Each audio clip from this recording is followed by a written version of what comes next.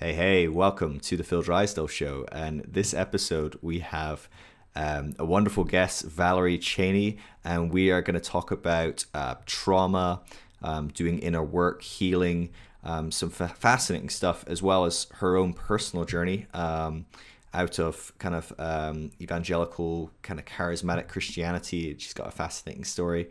And so I'm excited to dive into that. Before we do, just want to remind you to check out the deconstructionnetwork.com, which is a free resource helping people that are deconstructing their faith, going through radical shifts of faith. Find other people in their local area that are going through similar journeys, maybe having lost friends, family, community, being exiled from church communities, whatever it looks like. It can be a very lonely and isolating process for a lot of people. And so the deconstructionnetwork.com is a completely free resource to help people connect. And so I'd encourage you to check that out. And also just to remind people, all of the stuff I do, the podcast, the show, the talking with people and helping them on their journeys, putting out the Deconstruction Network, the Grace Course, different resources that help people. It's all for free. I never ask for anything. But if you would like to support what I'm doing, I've got a Patreon. It's just search Phil Drysdale or phildrysdale.com/partner. And you can partner with what I'm doing. There's a private discussion group for people that are doing that. We have fascinating conversations. We had a conversation last week about polyamory. This week we've been talking about, discussing with your family, deconstruction, how to have healthy conversations around that. We've talked about having healthy relationships when the other partner isn't deconstructing and you are. So really interesting conversations as a thank you to those that do partner. And we do a monthly Zoom call together and a few other different perks. And so if you're interested in that, do check that out. Right, that's enough of me rambling. Let's jump in to this conversation with Valerie. I am so excited for you guys to experience this because I really loved this conversation. Hey.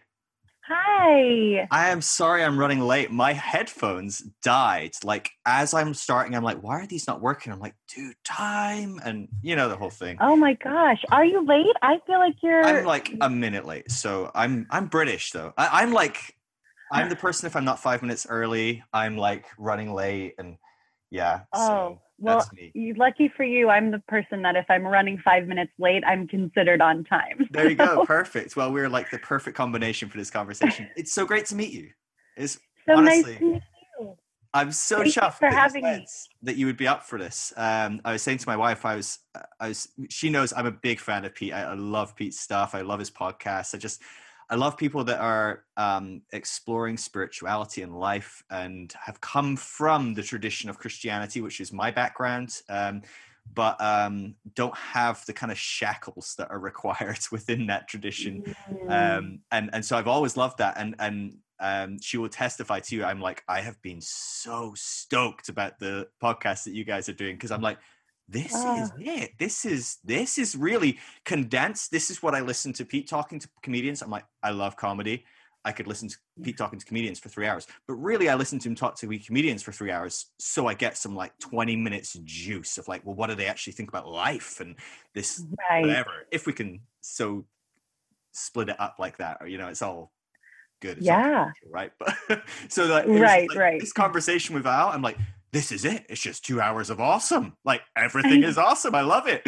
We're getting to the good stuff right away. Oh, I love it so much. And so, I just thought, I would love to dive into your journey and maybe unpack some of the things you've been talking about on the podcast, things like working through Katie Byron stuff, or Byron Katie. I keep getting my brain. I had Stephen Mitchell on my podcast just last week, and I did the same thing, and I'm like, dude, of all the people you get the name wrong to, don't do it to her husband, But all good. Oh, that's so funny. But he's also, I barely know him, but he, from what Pete has told me, he's also kind of the perfect person to do that too.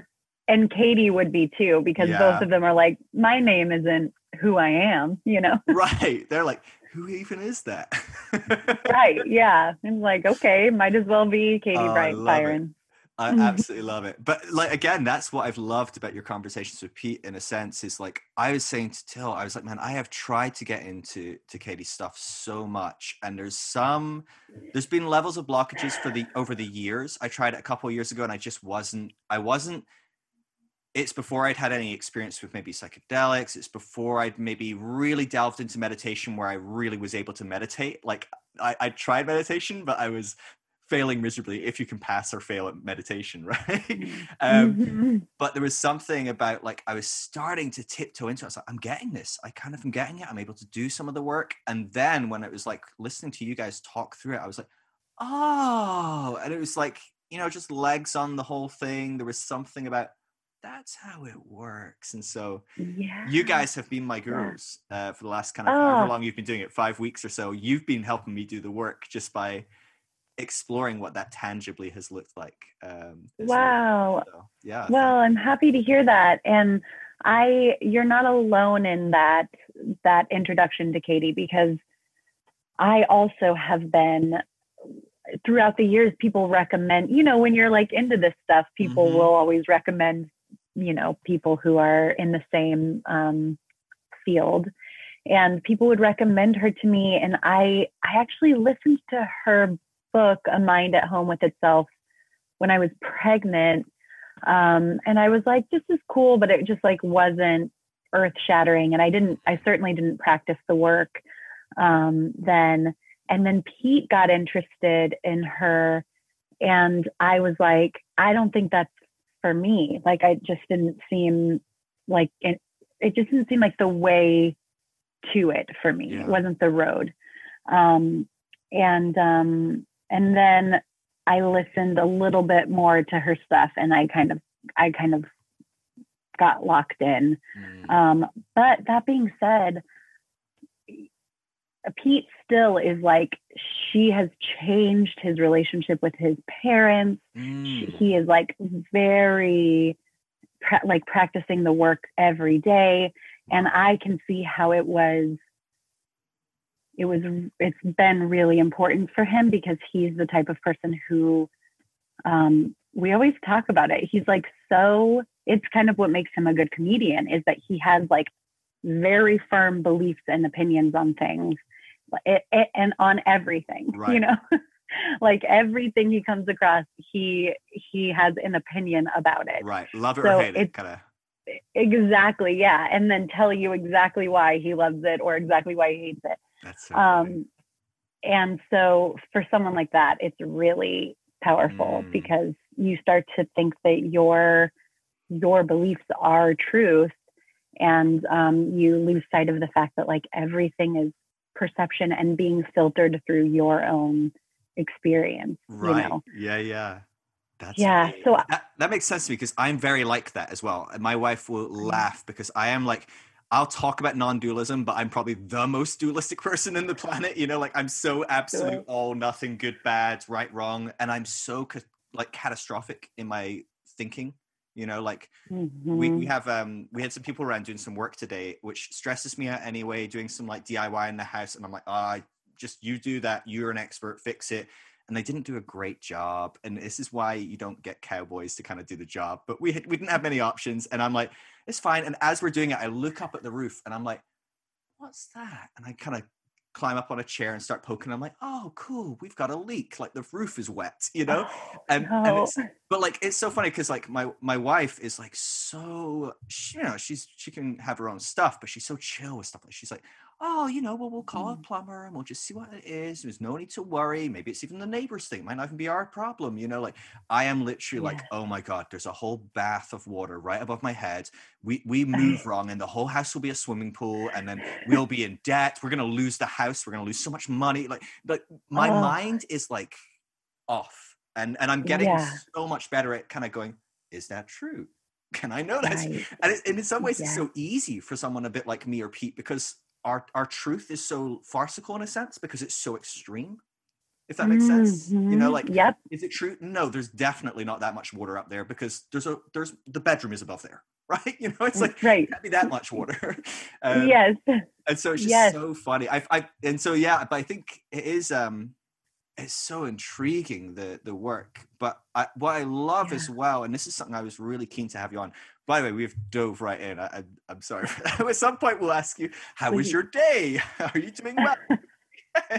I mean, this is all I want to talk about. So I'm happy to dive right in. So, but I want to talk about you as well. And we'll maybe dive into that at some point. But I'm really intrigued. You talk a lot about, and this is something I work with a lot. The people I work with are coming out of toxic religion more often than not, some form of evangelical Christianity.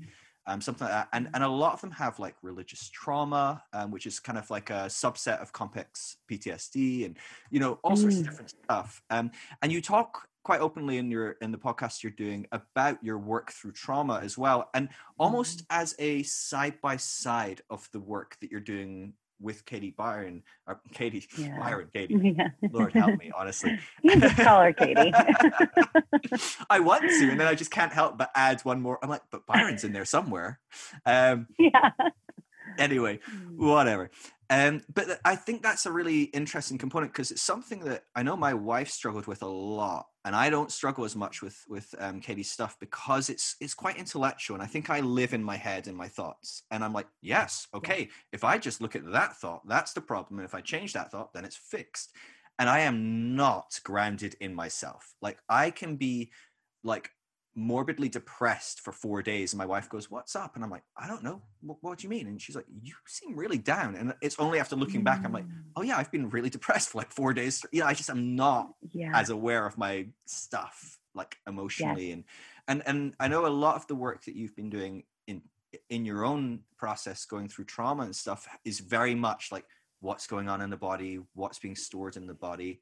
Like I'm really intrigued by that. Like how did you get into all the kind of like trauma side of things, and how does it differ? How does it kind of work in this kind of world of mind, body? It was very dualistic again, how we break that up, right? It's very Descartes or whatever, right? You've got your mind and your soul, or your mind and your body, and and never the two shall meet. Never, right? Yes, yeah, absolutely. Oh, well, I'm just so excited by this question because it's all I think about really. And I'm not surprised that your wife is having kind of this, it sounds like you and your wife are having the same dynamic with Katie as Pete and I, where for me, I can really get into Katie when she's talking about like pure awareness and I guess everything kind of that the work leads you to, that's when she's totally my jam. But you're right, the work and the reason why it doesn't work for me all the time, or it isn't what I subscribe to all the time, is because it's kind of, it's like getting to pure awareness by playing your mind's games. Like your mind is what's blocking you, and you are like appeasing it, and you're kind of beating it at its own game. And for me, what has been more successful, if I could use that word, to getting back to identifying with pure awareness, what's been more successful and what's been more fulfilling is cultivating a relationship with my body and going through my body. So it's not that my mind isn't doing, in fact, I think the whole situation of like the worst case scenarios and spiraling out and everything that you shared is a voice that all of us have. My therapist would call it the strategic mind. And so the strategic mind is always thinking of worst case scenarios. It's always planning and organizing. It's trying to make sense of what your experiences are. It wants answers. It wants plans. It wants like security, basically. And if you think about it, it's also tied to me, it's tied to masculine energy and feminine energy, because that's a very like masculine thing. And I'm not saying men, I mean, women can have more masculine energy and men can have, Pete, we like to say is 60-40. He's like 60 masculine, 40 feminine. But your body is just more feminine in the sense of being intuitive, being flexible, being like flowing. Like it's 1 minute it's feeling something and the next minute it's feeling another thing. And it's fine with that. It's the mind that's like, well, that doesn't make sense. I was okay with this person hugging me before, and now I'm using that example because my my 2-year-old daughter just found a friend, and I'm seeing this pattern because she has no filter. So like 1 minute she'll be okay with this friend hugging her, and the next she's like, no. And she has no problem saying no. There's no accountability for like, well, you were okay with it before, you know? Right. Yeah. Some deep consent lessons in there somewhere, right? Yes, absolutely. Absolutely. And she's just listening to her body, like whatever her body is wanting in that moment. So that's a long introduction to answering your question, but I started doing trauma work. It all kind of came up for me when I got pregnant. It's a funny story of like, I did I knew that we were going to be trying to get pregnant. So we did like a bunch of psychedelics beforehand. Get it out of your system. You can't do it while you're pregnant, probably. You know, you might as well enjoy it now. Exactly. Yes. I was like, this is my last, I can't foresee. I mean, not only will I not do it when I'm pregnant, I'm probably going to not do it or feel differently about it when I have a baby. And so we did a bunch, and I did the exact same amount of everything as Pete, who's like 100 pounds heavier. Yeah, he's a huge man. So I really I think what was happening in my mind was I depleted serotonin and dopamine, but I think my body used that as an opportunity to be like, there's some stuff in here that you have not acknowledged that needs clearing out to like make way literally for new life and to stop patterns that are happening. So it was this huge opportunity, and I didn't know, by the way, I mean, that's in hindsight. Like I didn't know that that's what was happening, but all I knew that was happening was that I was depressed in a way that I had never been. And I was having like 6-hour panic attacks. Wow. And so I have come to see now that was my body's wisdom being like, we will no longer let you ignore this. Like, and anxiety like that is just your body saying there's something in here that needs to be addressed. Right. It's not whatever you think you're anxious about. That's not actually an issue. It's the anxiety comes first, and then the organizing mind later gives it a story. Well, we must be anxious because of COVID or the fires. I mean, there's anybody's choice that's happening right now. There's so many stories we could just pick, right? That easily bypass the actual issue potentially, because it's not hard to find something that I'm probably anxious about right now. You know. That's right. Absolutely. So then it's just a matter of going. So when I feel something like anxious about something, I can I just try to like, and I don't do this all the time. Sometimes I can get really pulled into the mind, and it's only in hindsight that I recognize like, oh shit, I was really pulled in there. Right. Yeah. I really believed all of the stories. But more and more I'm trying to notice the anxiety and just kind of, you can't really quiet the mind. You just allow the mind to tell its story, and you create this spaciousness of, okay, that's one thing that's happening. That's like one voice. Are there any other voices in there that want to say something? And you like give your body a chance to sing its song or to tell its version of things. And you just kind of feel the feeling without, and your mind will go, okay, this will never end. I'm going to feel this forever. It'll tell its own stories. And then you just kind of say, okay, yeah, I see that. Thank you. But you don't latch onto it or follow it.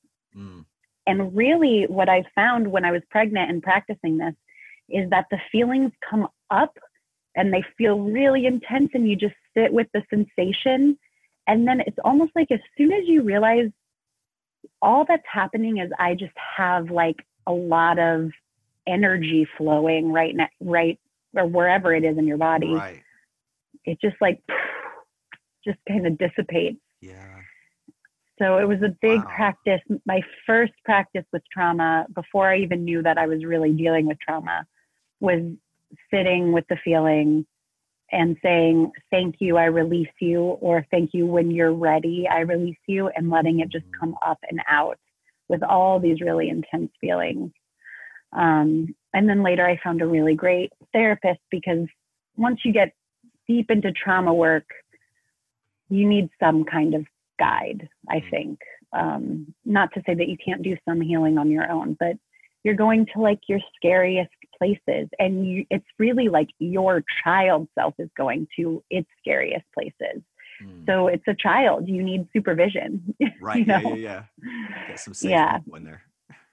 But the thing that has come from it is I have been, for the first time in my life, most of the time, I am very embodied. Wow. And I have found that when I am in my body, everything else just kind of falls into place. And when there is, it doesn't mean that I'm like always happy, but there is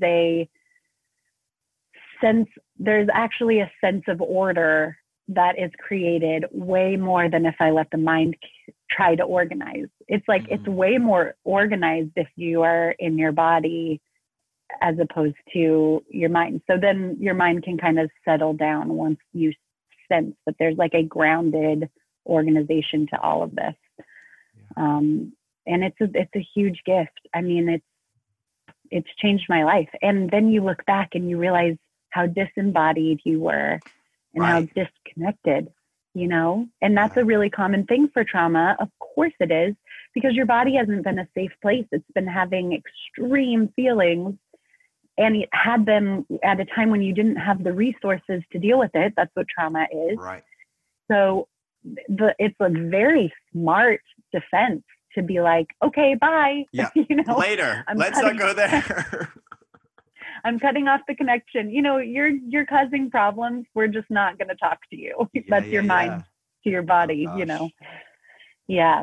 That's so crazy. I'm really, as you can tell, I'm too excited about this. I have a million things to say about it. But, and I am like, I've probably been the quietest I've been in a long time. I was just editing a podcast I did with Rob Bell. I think you guys know Rob. Rob. And I was laughing because, man, that was an ego trip for me, because I've been following Rob for like since I was like a teenager. We used to show his like pneumo videos to like the youth group and stuff. So I love Rob, and I'm like, oh my God, this is it. And I was feeling so in my body the whole day. Like I was like quite anxious, uptight, but I didn't know why. I was like, Rob is like a personal communicator. Like he is the easiest going guy in the world. He's the nicest guy in the world. If I came up and was like,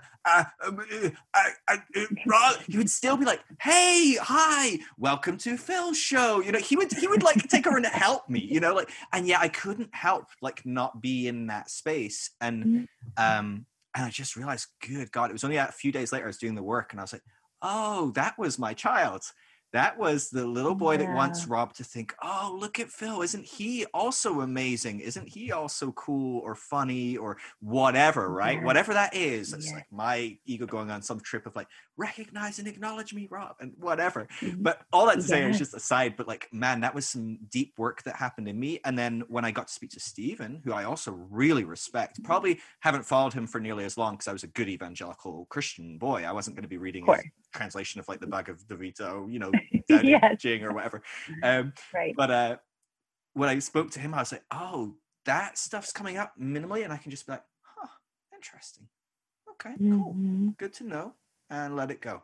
And just allow that to happen. But what I was going to say, anyway, the reason I brought it up was I was editing this podcast with Rob, and I'm like looking at it, and I'm like, I spend 3 minutes asking a question that Rob takes like 30 seconds to answer. And I'm like, so I am like the most quiet I've ever been, because I'm just like, please talk about this stuff. Like, so please do not feel like you on any level you are rambling about this, because I am so intrigued. And also I spend day in, day out talking to hundreds of people that are working through their trauma, working through these extraordinarily just screwed up situations, you know, from abuse systems, or even like more spiritually abusive, like they have believed in a big God in the sky that's watching everything they do, and they will hit them with a stick for eternity if they do X wrong or Y right. You know, it's just, and then even when you don't believe in God that way, maybe you have a new concept of God, or maybe you don't even believe in a hell, you're still waking up in the dead of night, freaking out about hell or whatever, you know, because you've grown up with that thing, that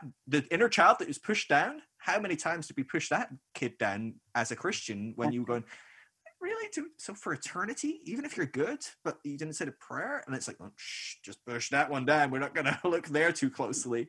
That kid's coming to the surface in a dream, or maybe when we're lying trying to get to sleep, and he suddenly comes up and is like, you know, you don't believe in that anymore, but what if you're wrong? Right. From what I learned in church, if you're wrong, you're really fucked. Right? You know, like things are not going to go well for you, Phil, if you get hit by a car tomorrow and it turns out you're wrong. And so there's some deep stuff people are like, you know, navigating, and even when they intellectually, like we're talking about, right? Intellectually, I have people message me and go, I've not believed in hell for a decade, and yet still am racked by fear that I'm going to get sent somewhere that I don't even believe in.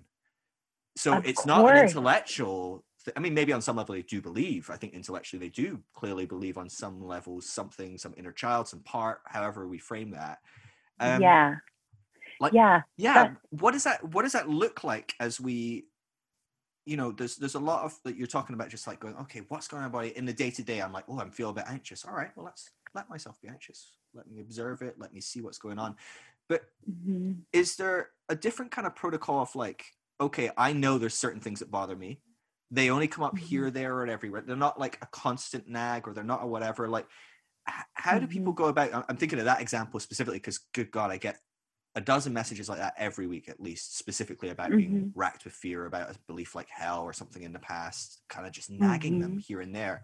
Like, is there a process in which, rather than a as we go kind of process and just observe, work through, go through, is there a process that we can kind of start digging in a sense? Is that something that, like, you know, you talk about having therapy, maybe that's a key component, having someone that kind of knows how to dig, knows where to prod. But like, how would you go about that kind of component of dealing with that kind of traumatic stuff? You know, it is interesting. That's a great question. I mean, I'm such a proponent of therapy, but I'm also a huge proponent of meditation. And I think that both of those things are sort of inviting. I mean, there's like a little bit of an opening there of like, okay, show me my work. I mean, and we all have it. We all have our sort of assignment, or karma, or however you want to look at it. These are the things that we've been given to work through. And so therapy for sure, but also if you are just getting still and practicing stillness, which, I mean, it can be as simple as, for people who don't meditate, it can be as simple as sitting, you know, I'm cross-legged with a straight spine, focusing on your breath.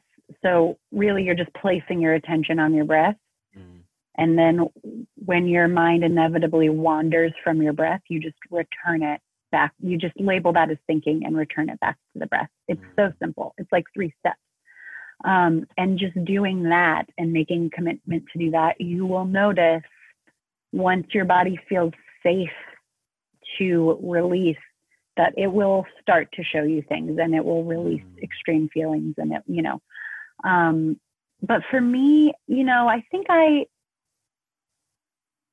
that's where Katie also comes in handy, is like, you have a belief like the Rob thing, or you just notice. I mean, it's just about starting to notice.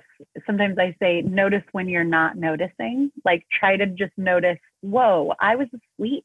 You'll start to realize that you're going through your day completely asleep. You're living in whatever world. 99%. Right? Yeah. If I'm lucky, I get 1%. But then that's perfect. That's the perfect point, because then you do get it might be 1 minute a day, Or Eckhart Tolle says, just try to take one conscious breath a day. And then you'll realize that felt delicious and you'll want to do another one, you know? And sometimes it just starts with that tiny crack in the door of realizing like, wow, I am so in my head all day. And you can't, like, resisting that doesn't work, or being like, well, I failed at today then because I was just totally in my head. Like, none of that is very helpful information. It's just like, it's a constant forgetting and remembering. It's a constant opportunity to begin again. That's why the practice of focusing on your breath, and then when your mind wanders, returning back to the breath. It's like every time you return back to the breath, you are showing your nervous system, your mind, your whole system, that the nature of life is to kind of wander and begin again. It's expansion and contraction. It's in and out. It's the breath. It's the pulsation of the universe. Like, how many clues do we need? It's the tides. Like, everything is in and out, you know? So yeah, I think I think there are actually a million opportunities a day to start scratching the surface of your own work. We just aren't seeing them as opportunities. We're seeing them as like obstacles or things that we have to just kind of power through or ignore or disconnect from. And for me, because I don't think this is the only way to it. But for me, just slowing down and practicing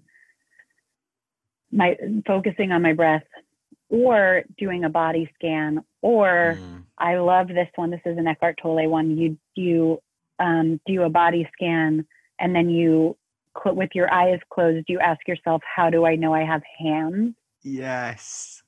It's incredible. It's I absolutely love tricky. it. I did that the first time a couple of weeks ago, and I almost immediately, right? So this is how in the moment I was. I immediately got up and ran through to my wife, because we both work from home right now, and I'm like, you gotta try this thing. And I'm like, I kind of missed the being in it for, like, you know, I mean, I got it for a few minutes, and I'm like, now I have to share this with someone.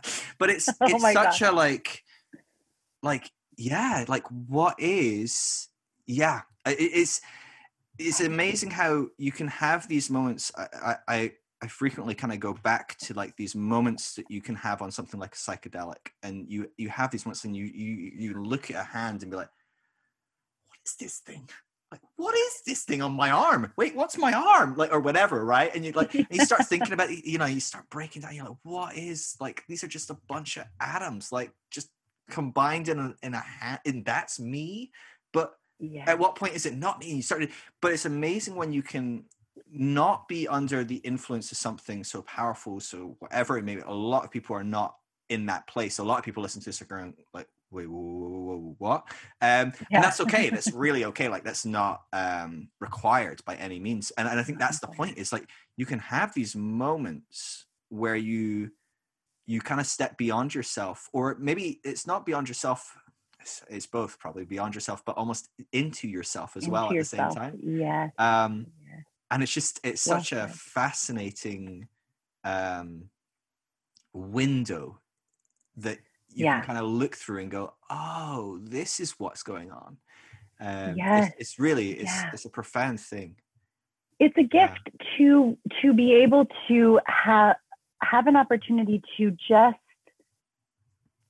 realize that your reality isn't all there is.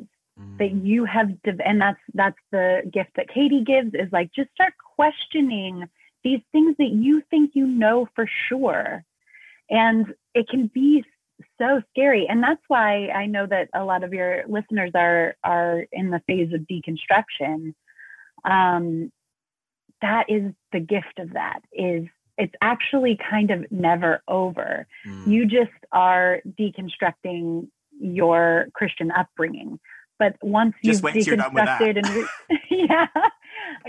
then you'll find something else to deconstruct, and then it's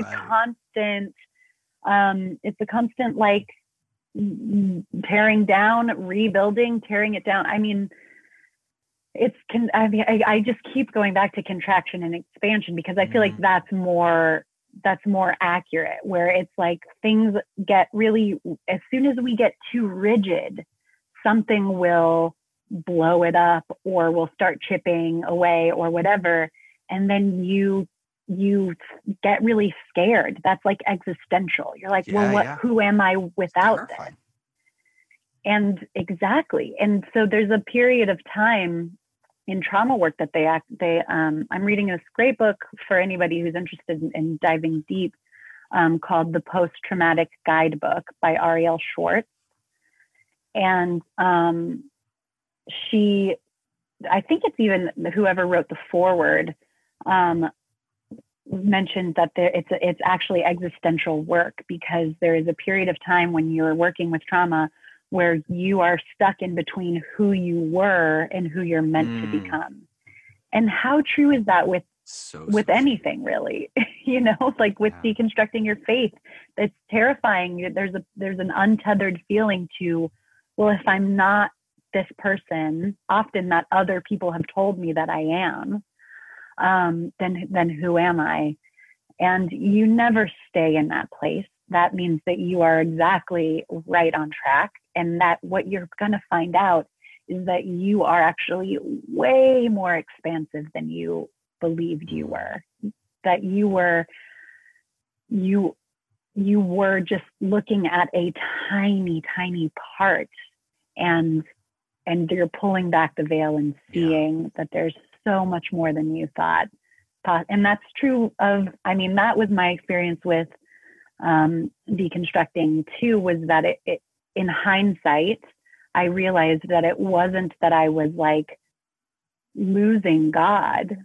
It was that I was seeing the smallest part of God, and that I peeled back and saw that it was way bigger and better than I even expected, So it's a hero's journey. That's the whole. That's why we love, in our house, we love Moana and Frozen, and we love watching it as much as our daughter, because we're like, these stories are encoded in us. Yeah, it's our story. It's our story, yeah. And it's not just, this is my most recent finding, is that it's not just once. You're not just going through your hero's journey with, like I said, like with your faith or whatever, or a divorce or something, and then you're done and you get to just live the rest of your life. It's like there'll be probably hopefully a period of rest, and then you're embarking on a different one. Right. I'm still waiting for my 10-minute rest, from I don't know, a decade ago, or I don't know. Yeah, I know. It's interesting to me though, because this is something I'm fascinated by. So over the last kind of 10 years, I've maybe worked with, I don't even know, 10,000 plus people that have gone through this process of deconstructing their faith, and 95+% to them it is this existential terror and like, holy dear God, Jesus, which way's up? Why is life? What? When? Why? How? Where? Just utter like, what is going on? When will it end? Is there a God? Do I want there to be a God? Who am I? What does that mean? What will happen after I die? Like, all this stuff is all wrapped up in these, like, you peel like one belief off and you suddenly realize, oh God, that was me. I just got rid of my existence without realizing it, right? And I got rid of my friends, my family, my community, my church, little bubbles that we live in that are beautiful, amazing bubbles for people that need those in those seasons, in that time, whatever that might be. Not every kind of expression is toxic, and not every toxic expression is toxic to every person. It's very complex, right? But So a huge portion of people seem to be like that, from my anecdotal experience. And I'm working with some research people to be doing active research on this group as well, which is fascinating. But I don't have data on that yet. But it does feel like there's a few people, and I'm one of them, that at no point, at any point, have I gone, oh, this isn't amazing. Like, I can get rid of something and explore something new, or like, so I'm like actively like going, where can I just like explore a belief that I have that might be horseshit? Like I can just tear it apart, and maybe it's true, and that's fine. I'll put it back on. I'll stick it back on with duct tape. But maybe if I take it off, it's not, and that'll be exciting. And it's such a different approach that I find some people have to these kind of components. Is that something? So, and what I have found is that most people eventually kind of almost become the second person.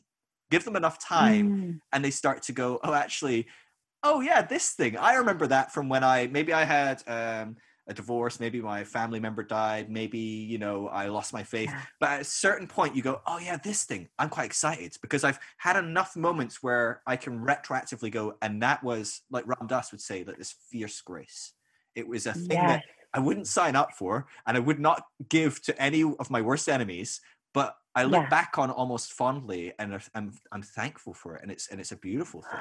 And I've been through all kinds of death, you know, divorce, all kinds of different things. I've got my fair share, and most of it, there's maybe some stuff I'm still I'd rather not be working through right now or whatever, but most of it I look back and go, oh, that was the best thing ever. I'm so happy that happened, so glad. And people are like, but I think there's an element of seeing that cycle.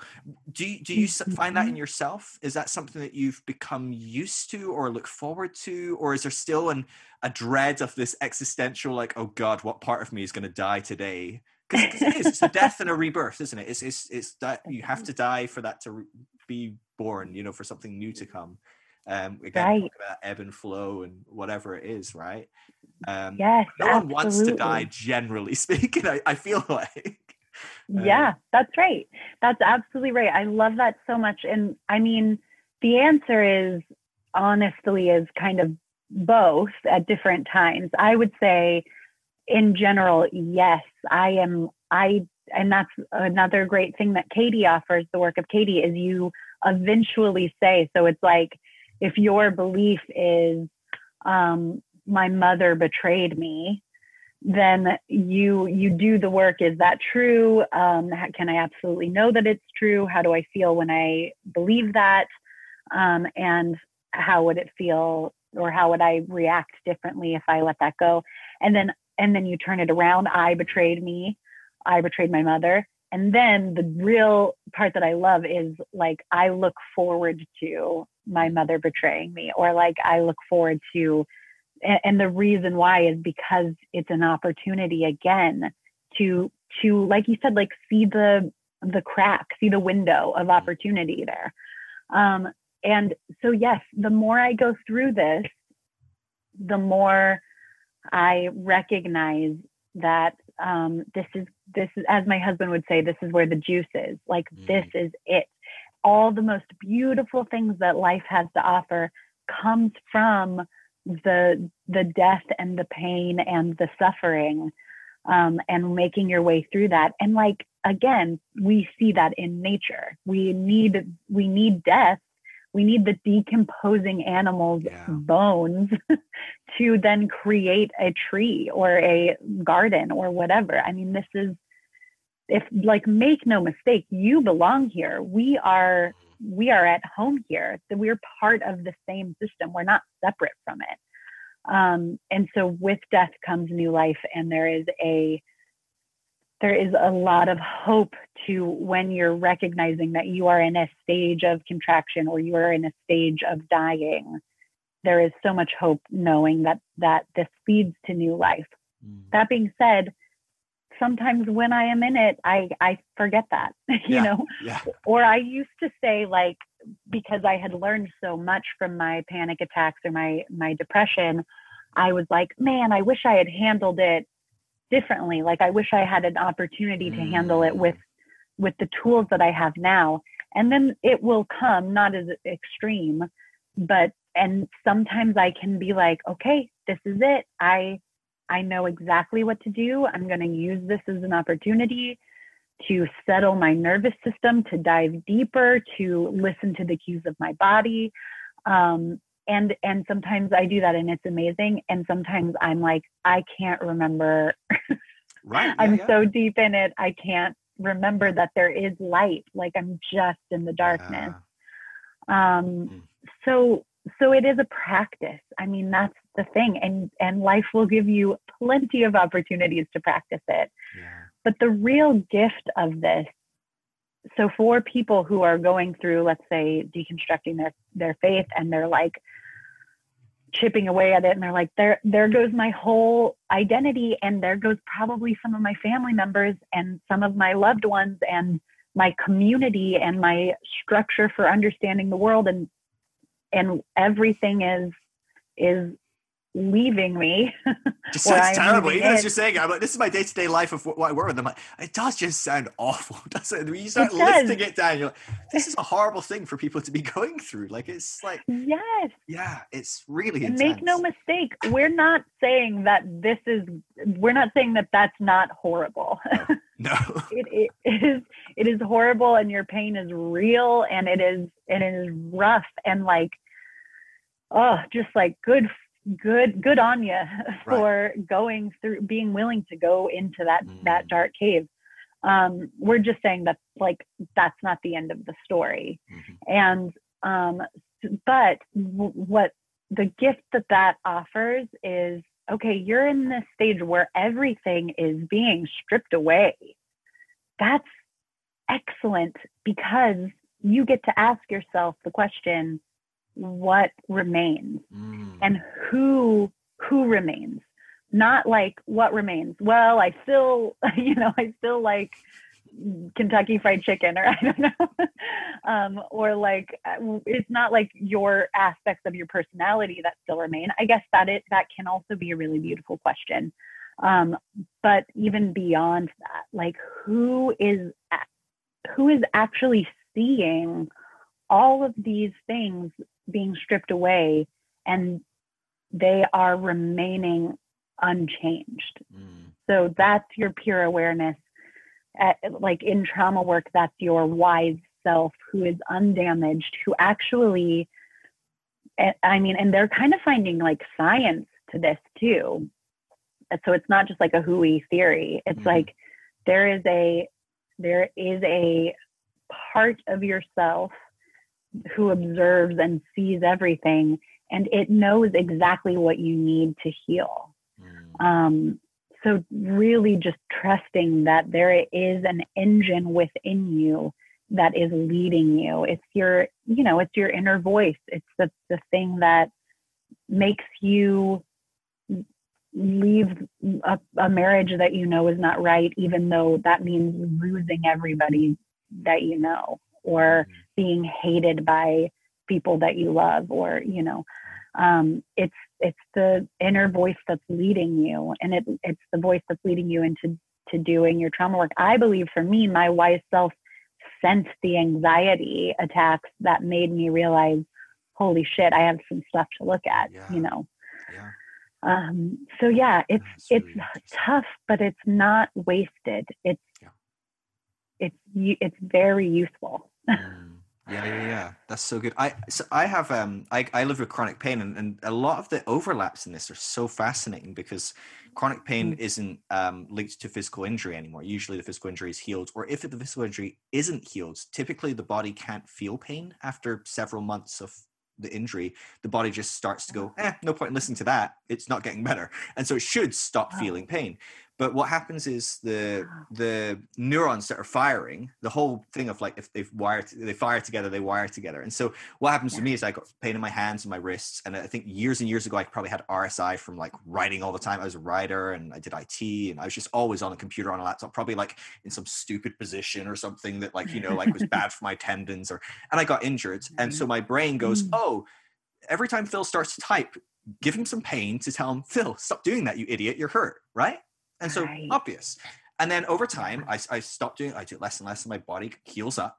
But the problem is that because it's fired together for so long, when Phil uses his hands, tell him he's in pain, that now it's healed. I still, 10 years later, healed up, MRIs, everything, no structural damage at all, still feel pain all the time when I'm using my hands for loads of different things. It's very, very frustrating. But the science behind it is fascinating, because it very much is, you need to tell your body you feel safe, acknowledge your pain and say, hey, Thank you. I appreciate you're trying to warn me that there's danger, but actually there isn't danger right now. I really appreciate you looking after my body. You're taking care of me. You're trying to keep me safe. Thank you. Yeah. Like, moving on, a lot of the meditative practices that go in with it are very much like, hey, let's look at the pain. Where is the pain? What's happening? You know, it's observing this pain, and you realize, oh, actually, I have pain in my hands. What does that mean, right? When you actually, like, is it here or is it here? Like, where about in your hand? And then you go, oh, actually, kind of moves. And so, oh, so it isn't just like one bit that's sore. You know, all these kind of things go on. But it's so fascinating, the overlaps between that, of this trauma, of your body having stuff going on, and it's going, hey, I am sending you some form of pain, and I'm going, hey, it sucks. I want you to realize how much this sucks right now. And you go, why does everything suck? And it's like, okay, good, I've got your attention. Right. Yes. So what we're going to do now is have a bit of a conversation. It's because your mother like did this and you didn't process it very well. And you need to kind of think about that and what it means, and let it go. And once you let it go, like, I won't have to give you this reminder, you know? And so what's fascinating is it's the same in pain. A lot of people find their freedom from their pain by dealing with all kinds of different emotions, because so one of the things that I'm really intrigued by, that I'm rubbish at, but is the emotions that are going on at the same time as your physical injury and the pain. So it all gets wired in together as well. So then you go, well, I'm not using my hands, and I have an injury, but I'm using my hands and I'm still dealing with the problem of going through a divorce that I went through while I had the injury. So now when something comes up where, oh, I feel rejected, oh, my wife doesn't care about me, my whatever, right? Who knows what kind of weird ego trip we have today. That results in then me feeling pain or whatever it is. It might be stress, it might be anxiety. It's all kind of the same kettle of fish, where the body is kind of trying to give you these kind of like, hey, Phil, pay attention. I'm trying to tell you something. And yet we just kind of go, oh, I feel pain right now. I'm just going to go to bed, or I'll take a bunch of like Nurofen or whatever. Or oh, I feel stressed right now. I'm just going to stay inside. I'm going to watch a bunch of Netflix and just not talk to anyone. And like that, I'll be fine tomorrow. And in both cases, we're not doing the work, right? We're not actually going, what is my body trying to lead me to? That's right. Wow. We do it all the time. I've never heard of anybody comparing those two, the chronic pain and the trauma. And I mean, it's more than overlap. It's exactly the same thing. Right, it feels like it. I just don't want to go too far to say that. Yeah, that is, I mean, it's because trauma is just pain in a different way, you know, it's just intense emotions and that kind of pain. But like, wow, that's blowing my mind. And also, as you're saying that, I hope people can get to this point, if not right now, as they're working with their bodies, because I don't know if I was always this way, but like, I'm listening to that being like, oh, it just makes me want to like hug and thank my body, because what an intricate system. And it's trying to protect me. It's trying to protect you. There's love behind it. Like, it is trying to nurture and protect. It's like an overprotective mother. That's how we've come to know it in our family. Like, it means well. It just needs a little bit of reassuring, like, hey, I'm an adult. Right. I can do this. And actually we can grow past this. You don't have to have this role anymore, but it is trying to take on that role because it worked. It worked at one point. So you can always, anytime pain is showing up in any way, you can use it as the portal to get to a place of compassion for yourself and for your body, because you can even follow it to like, okay, when did that work? And wow, thank you so much for, you know, because there is so much of this work is, like you mentioned, it's starting to nurture yourself through this stuff. Yeah. And that's why resistance doesn't work. You have to actually let it be seen and tell you what it's trying to tell you. And then you can communicate back to it, but with compassion. It has to be with compassion. And the way you access that compassion is finding that time that it did that and it worked. Wow, thank you. I see I see how you have served me in the past, and you can relax. Or I like to tell usually my strategic mind, because it's like the most controlling. I like to tell it like, oh, wow, you're really trying to organize everything for me. Thank you. You don't have to carry this load all on your own. Like, we have a lot of other systems in place and a lot of different parts and different voices. Like, you don't have to do this by yourself, you know? Oh gosh, I need to tell myself that for sure. I really do. And do you know what's really interesting about that as well? In chronic pain, so fascinating. So in Manchester, we actually have a really amazing chronic pain kind of unit, one of the best in the UK, and they have 18 full-time staff members, and one of them is a nurse. None of them are medical doctors. The rest are psychologists, because this is psychological work. But what's really interesting is the number one thing that they do, they put people on, I've been on one myself, is they do group workshops for self-compassion. And they found one of the major stumbling blocks. The reason that most people get injury, get pain, recover, pain goes, they move on with their life, right? 9 times out of 10, everyone does this. But we get stuck, we get caught up, whatever it is. And one of the number one correlating factors is if you're someone that doesn't show yourself self-compassion, if you beat yourself up, if you catastrophize and you attack yourself and you go, oh, you feel, you idiot, you're, like, you use your hands during your pain again, or you answered the phone when your mom called and now you're stressed, you're an idiot, why did you do it, not to talk to your mom like when you're trying to get work done, or whatever it is, we kind of beat ourselves up. But actually these are kind of the main kind of issues that kind of just fan flames of fire. And so it's like, talking of self-compassion as you do there, I'm like, yeah, that makes sense. Again, this kind of overlap of like, that makes a lot of sense. We have to learn to be more compassionate to ourselves. And what's interesting, I think this is what one of the interesting components of coming out of maybe a system of religion like Christianity, as a lot of people do, is it's fascinating, because the undergirding of Christianity is this kind of grace, this compassion, this like, component, but we're not the most kind of self-compassionate group. We do kind of, we've been kind of hammered into us. You're supposed to beat the crap out of yourself. You're supposed to think about, where did I screw up and how do I, repent and get better. It's not about compassionately going, oh, well, of course I did that. Like, how else could I do differently? I'm a teenager. What else would I do when I saw a pretty lady on my computer, right? Or whatever it is, right? Of course. And their whole time doing.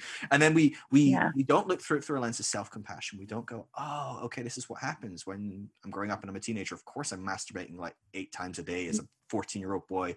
When the internet came out just at that time, I was like the worst, like, prepared. But like, instead of going, oh, of course, that's understandable. You don't have that compassionate voice teaching you either, coming from leaders or anything like that. You've got this condemnation. And so you internalize the condemnation, and all you're doing is compounding trauma on trauma on trauma. This is a parallel I definitely see between me and Pete, especially reading his book. And anytime he talks about this, right, I'm like, this is like, I had no relationship with God without a lens of somewhere being, oh my God, when did I last masturbate? Is God displeased with me? Like, have I since made some sort of like recompense where I've done something good enough to then talk to God to ask him to forgive me? I have to like even like fill in the gap somewhere. Like, everything with God was sexual for me. And I didn't even know girls at this point, like, I mean, I've not even got to sex yet, I mean, it's all sex, So it's just so fascinating how we traumatize ourselves in a lot of ways because we have that non-compassionate voice. So, Val, I am really intrigued, and I don't know how personally you want to go, but I'd be really intrigued if you could tell us a bit about your journey of how did you become Val, the person who is embodied and enjoying going on that journey to be more embodied, more minutes of the day. Where did you start out? I'm assuming you didn't start embodied, or maybe you started embodied and then lost it and then came back. That's really smart, actually. Yes, journey, I think that's it. I think that we all started that way. I mean, my 2-year-old daughter is the most embodied person that I know. And yes, I think you really touched on something there where, through religion, or often through Christianity, I'll say, in fact, we're watching Transparent. I don't know if you've seen that show. To watch lists, but Unfortunately, it's on my wife's watch list as well. And so when there's this crossover, it Yes. just takes months for us to get, because we've got a list of things that we both want to watch that is so long, and then these little side lists. And as soon as we're both want to watch, I'm like, damn it, I wish she wasn't so like interested in the same things as me, which is not true at all, right? You know? Right, of course. Yes, no, we're very familiar with that. Like I have my shows that I watch without him. He has his shows that he watches without me. And the betrayal when another person watches something on your list. Oh, we were going to do that together. Like, how could you do this to me? Yeah, he just did that with Social Dilemma. I was doing the dishes and I heard while the baby was napping, and I heard like something about Instagram or whatever. And I was like, is that Social Dilemma? That better be the trailer as you're flicking through Netflix to get to something else. Yeah, exactly. Anyway, all I was trying to say about Transparent is that it's like, it has, I mean, I think it's just as much about Judaism as it is about like gender identity. Wow. And it's so beautiful. We were just talking about how in general, it seems like the Jewish faith doesn't have the same body issues that Christianity does. And so, yes, like, I just wanted to really quickly address what you said because it was so smart, and then I'm happy to get into my journey. But yeah, if the framework that you were raised with, which if you were raised in a Christian evangelical Protestant, that's all I can really speak to. Chances are you were kind of told like, you are kind of like a sinful beast. Yeah. and like God is so compassionate and grace, like and full of grace for you, that he loves you anyway, you disgusting animal. Yeah. And it's the opposite of trusting your body. You have to deny. Not trustworthy at all. The heart is evil beyond, measure. There's also like, your heart is good. It's like how we pick and choose, but we always pick the bad ones, right? We never do the good stuff. Yeah, well, because it's fear-based and you really don't want to mess this up because it's the worst consequence. It's hell for eternity. So you're going to err on the side of I'm going to be as good as I can be. Yeah, you're like, how many trillions of years? Yeah, okay, I'll play it safe. Yeah, I'm just going to go ahead and assume that I'm bad and I'll try to be good.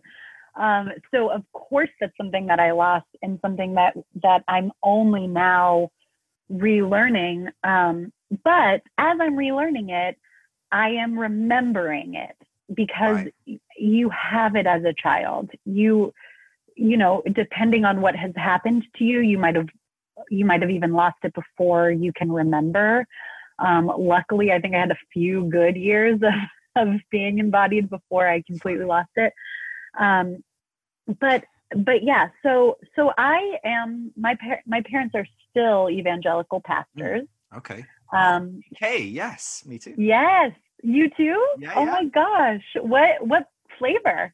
Well, it's weird because in the UK it's a bit different, right? Because my dad is a Baptist pastor, but Baptist means like it can be so diverse. So he actually like got saved in this like Pentecostal meeting. He was in the Navy. He was like a woman in every port. He was a DJ. He was like super crazy, but he had like a stomach ulcer because he was an alcoholic. It was like insane backstory.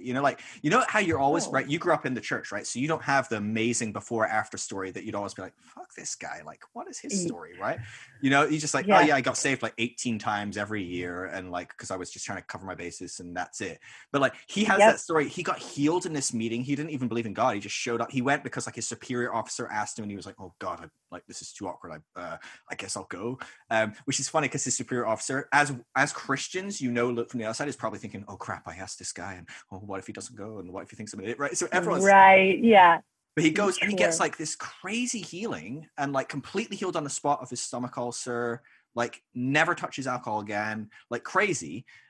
So he but then he went to like this like Baptist like home group that was like in the port he was at, and like just that was the only Christians he knew. So he went there and they were quite conservative and whatever, but he ended up being this kind of like charismatic Baptist. So it was a real mesh of like different realities. And that's what I grew up in, like is like very charismatic, but like basically all the churches we had, average age 60, which when you're like 10, average age could be 3,000. I mean, 60, what is that? You know, I mean, that is not sure. any level. Like, yeah, my parents are unrelatable weirdos and they're like 25, you know? So right. It's funny looking back. I'm like, oh my God, I was my dad at like the end of his ministry. I'm like, this is crazy how old they were. Not old at all. They were young. Oh yeah. Yeah. So it's a weird one. I'm so with you. That is like very similar because we came. So my grandpa is a pastor. I mean, he's retired now, but he was a pastor of like a Pentecostal Church of God, like Holy Roller church in Arkansas that had like 12 people. Amazing.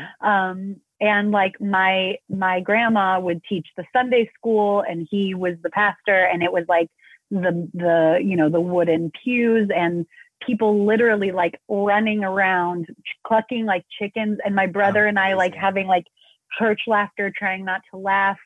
And then my dad really, like, I mean, in a very bold move, took his family and moved to California and started they became Foursquare, which here is like, has like a it's charismatic, but it's throughout the years, like the person who started it is really cool. Her name is Yeah.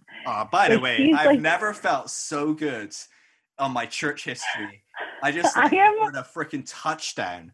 Okay, good. We don't even have Foursquare in the UK either, which is like so impressive. I lived in California for 4 years. I come across these guys. So, oh my gosh. But so seriously, I am blown away. I mean, no one, even in the She's States, crazy no though, but she was the one that was like, she would like do like, she was actor or something, right? And she was like, do these crazy performances from the stage and like, right. Yes. She was like the Stevie Nicks of the Christian world. She would like she would wear the same like wings and like float down the stairs and like, but she would heal people, and she started the Dream Center in LA, which fed more people during the Great Depression than the government did. Like, it was like, she did a lot of really great work, but she also like disappeared for a little while and like had some husbands, had some affairs, like just had like a disappear for a while and just, you know, accumulate a few husbands. It's fine. Yeah, it's fine. Yes. And you're wearing wings, for God's sake. At a certain point, if you're wearing wings, there's like a slight element of like, you know, you can't be questioned. You know, at a certain point, this person is basically an angel. Yeah. Do we want to be smoked? You know? Yeah. And especially if you're doing good in the world, you're like, all right, well, however she's doing it. I actually identify more with Amy than I do with anything else about Foursquare. Like, she's the thing that I like about it. I'm like, yeah, she was kind of badass. But anyway, so that was huge. I mean, my dad, the leap from that tiny church in Arkansas being very like, women don't wear pants, you don't wear makeup, you don't do any recreation. He couldn't go bowling, swimming, skating. Like, all of it was a sin because it's pleasure, I guess. Mm-hmm. I don't know. So he came from that. And I often think about this, the leap from that to where he is now is, even though he's still a pastor, it is catastrophically huger than the leap that I've made from him to where I am now. Wow. Like, I mean, it was like an impossible situation to leave, and he did it. So that was like his own hero's journey. And then he would have like halved your grandpa's like church population as well, right? Just by leaving with bringing the kids with him. So it's like some serious ramifications. Yeah, it's a serious betrayal. Yeah. I mean, I also left a small town because I got divorced and left. And even without the religious element, your community feels betrayed. If it's like a very small, tight-knit community, it's like, I always say that have you seen the movie Big Fish? Oh my God, it's my favorite movie ever. I say that about quite a few movies. I will like put to the side. Yeah, sure. I see Tim Burton, Big Fish, greatest movie, so beautiful, encapsulates It's what I use all the time. My wife complains all the time because I never tell the truth and I always embellish everything, because why would you ever limit reality? I'm making this up as I go anyway. I might as well add some good stuff to it, right? I'm so on board with that. Anyway, big fish. Yeah. So it's like Spectre, right? That like beautiful place that's like wonderful in heaven. And then as soon as he's like wanting to leave to continue his journey, they're like, why would you leave? Yeah, don't leave.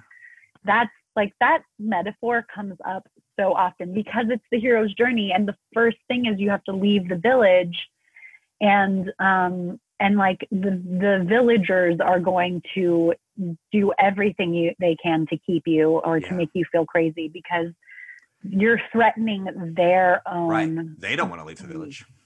They don't want to leave the village. And if you leave, they have to kind of acknowledge that there is a world outside of the village, which kind of like fundamentally breaks down probably their entire belief system. Right. Or at least the illusion that this is perfect. Right? Yeah. Because if this is good for you, or so at least, at the very least, we have to somehow demonize what happens next for you. We create a whole narrative of like, oh, they left. Oh, yeah, but did you see that they got divorced? Or, oh, did you see they started sleeping with someone? Or, you know, they started, whatever it is. Like, this is this is why you stay in. Don't do that. Yep. That's what hangs a lot of people at Deconstruct is they've been inside and thought those things and said those things as the group about people that leave. So now they've left, they've got that narrative in going, I know exactly what everyone's saying about me because it's what I said about them. That's right. Before they left, you know? That's anyways, right. It's crazy though. No, that's totally right. And I've experienced that for sure. And it is like a system that's really smart. I don't know if they're trying to be this manipulative, but one of the things that I still work on, it's like a pattern that I developed from my Christian days, is like the slippery slope. Like you said, like it's the slippery slope mentality. Yeah. That is just like got the Christian trademark on it. Like the idea of, okay, well, if I stop going to church, then I'm going to stop believing in God, and then I'm going to have sex with everybody that I see, and then I'm going to get an STD, then I'm going to become an alcoholic, and I'm going to like end up in jail, you know. Right. And I still will catch myself doing like this slippery slope thing. But if it's such a good design, because if they tell you that as a kid, then if you even start following one of the steps where you're like, well, then I'm leaving the church. Okay, look, I guess I did get a divorce. Yeah, because I realized that I was unhappy and I only got married because that's what the church wanted me to do. Holy shit, I'm on this trajectory. What's going to happen next? You know, and then usually if you play it out, you find that it doesn't go necessarily that way. Sure. But or necessarily there's just, once you've taken a few steps forward and you can look back on the slippery slope, right? You realize it's like a looped up slip and slide. But you know, you look back and you realize, oh, my duality, my right and wrong, my judgments, my, you know, moralizing of this whole process, you realize, oh, from the inside was able to look at every person that left that maybe got a divorce or slept with someone. And I was like, oh, well, divorce and sleeping with people, that's bad. That's evil. Getting pregnant, evil, like whatever, you know, like STDs. Yeah. To be fair, I'm not saying anyone should particularly get STDs or relish in that. So, you know, just sure.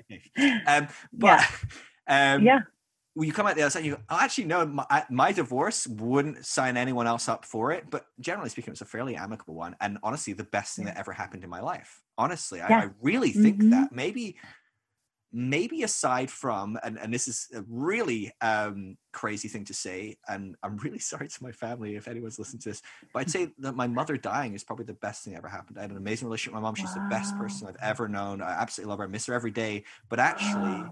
probably the fiercest grace, right?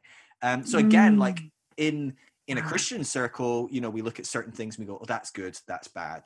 And so it's really easy to go, yeah, there it is, and there it is, and there it is, and there it is. But when you're on the outside and you're growing and you're learning and you're like, wow, yeah, they're going to have some ammunition on me, but actually these are good things, you know? It's but But that need for people not to have the ammunition, that need for that narrative, that need not to be seen as on the slippery slope, or to validate myself, see, I am doing something right. We then go, oh, maybe I shouldn't leave my partner who's really abusive. And it's like, wait, what's happening right now? Because that's seen as bad, because that might be me on the slippery slope, or we're so caught in that trap. And I think that's a real part of it as well. I don't know if it's intentional and manipulative, or just part of the evolution of groups and how groups function. Maybe it's psychological stages, that very traditional stage. If you're familiar with Ken Wilber or spiral dynamics and that sort of stuff, like that traditional blue, like of course, we're all here, part of the group, that kind of stuff. Sure. Leaving Spectre is blue to orange, right? It's going, I could be my own person. I need to go and do my own journey and explore and be. Wow. That's really well said. Wow. I mean, absolutely. And there, just like we can access compassion for parts of our body that are trying to protect us, you can, and maybe people aren't here yet in their journey, but like, it's like the transcend and include, you can access compassion for the people who did do that slippery slope to truly believing that they were protecting you.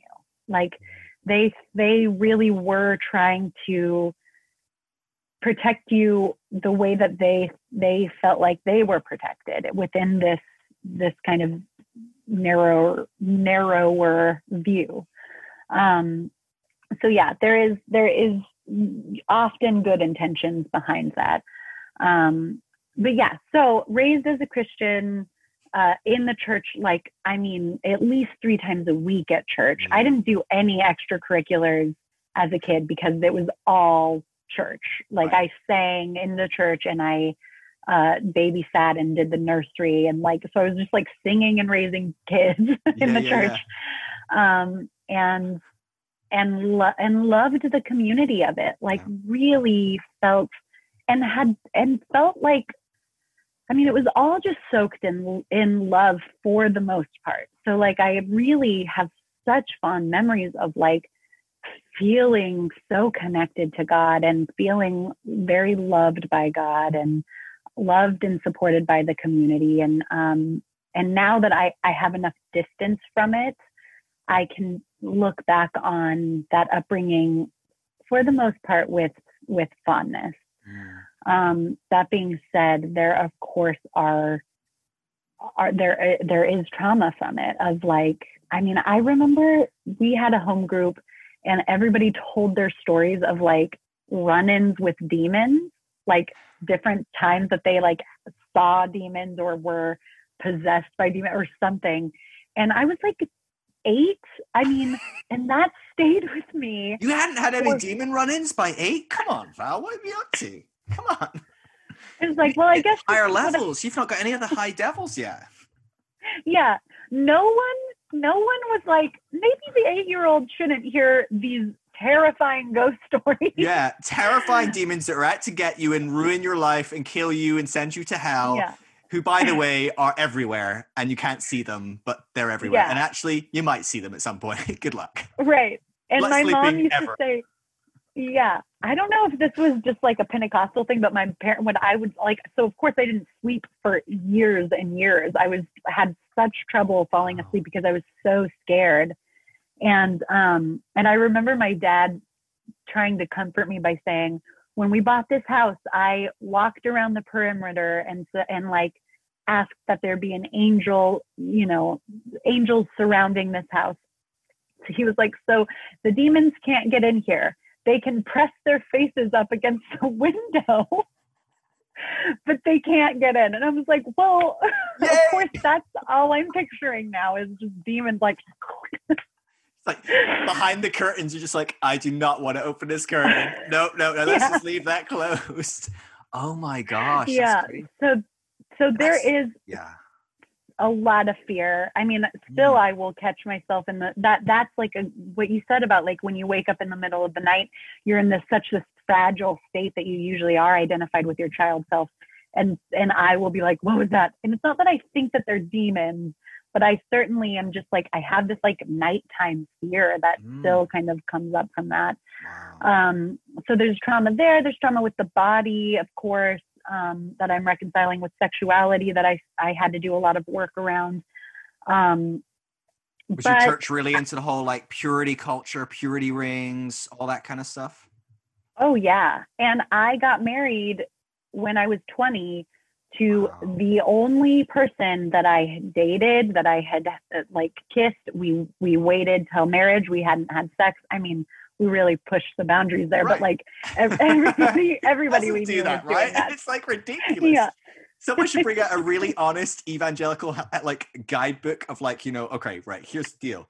Here's all the lines you're gonna break. So like, you know, here's the section on like hand jobs, blow jobs, maybe some exactly, like, you know, like whatever. Yeah, just anything except like, for remember that whole story about like the Christian camp where kids were trying anal and you were like, that's a massive like amount of mental gymnastics here to be doing. Oh my God. And you will do it because you're denying, you're denying the serious desire that you had. But Pete actually used to have a great bit about that, where it was something like, he was like, I went to a Christian college and some people there would not, they were waiting till marriage to have sex, but they would have anal, as if God was looking down there being like, wait a minute. Oh, no, it's the bum. It's in the butt. Okay. Oh, okay. You sneak. You found the loophole. So you found the literal loophole. Yes. Oh my gosh. Yeah. And actually I will say, like, this is not at all what the purity culture wanted, but I am like, there was nothing more arousing than like being parked in a car somewhere, like dry humping, making out, never, like, knowing that you can't really go much further than that. So you have just intense sexual tension.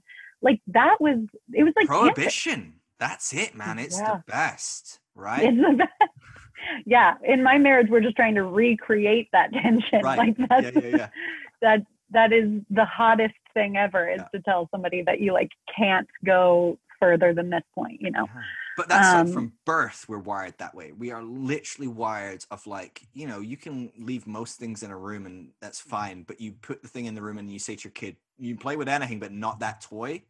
They are dying, right? It's like these videos they have of the, the candy or whatever, and they have the marshmallows, and they're like, all right, nobody eat this one like M&M, and you can have a whole bag of M&Ms, and they leave for like 12 seconds or it's not even long, and the kids are like, I didn't eat it, I just licked it, and the next thing you know, like they've eaten it like immediately, and it's just every time, because that's what we're doing with sexuality, right? This like we're almost like creating this, and I think most teenagers would be quite tempted nonetheless. Like I don't think that somehow churches creating temptation that isn't there for regular normal teenagers, but there's no natural progression of intimacy on a physical level. You're gonna have a lot of intimacy developed on a very emotional level, maybe even more so than most kind of relationships, because Christians are really intentional in a lot of ways about that stuff. They teach really well about a lot of relationship emotional stuff, like doing deep spiritual work, and you're doing this with a partner,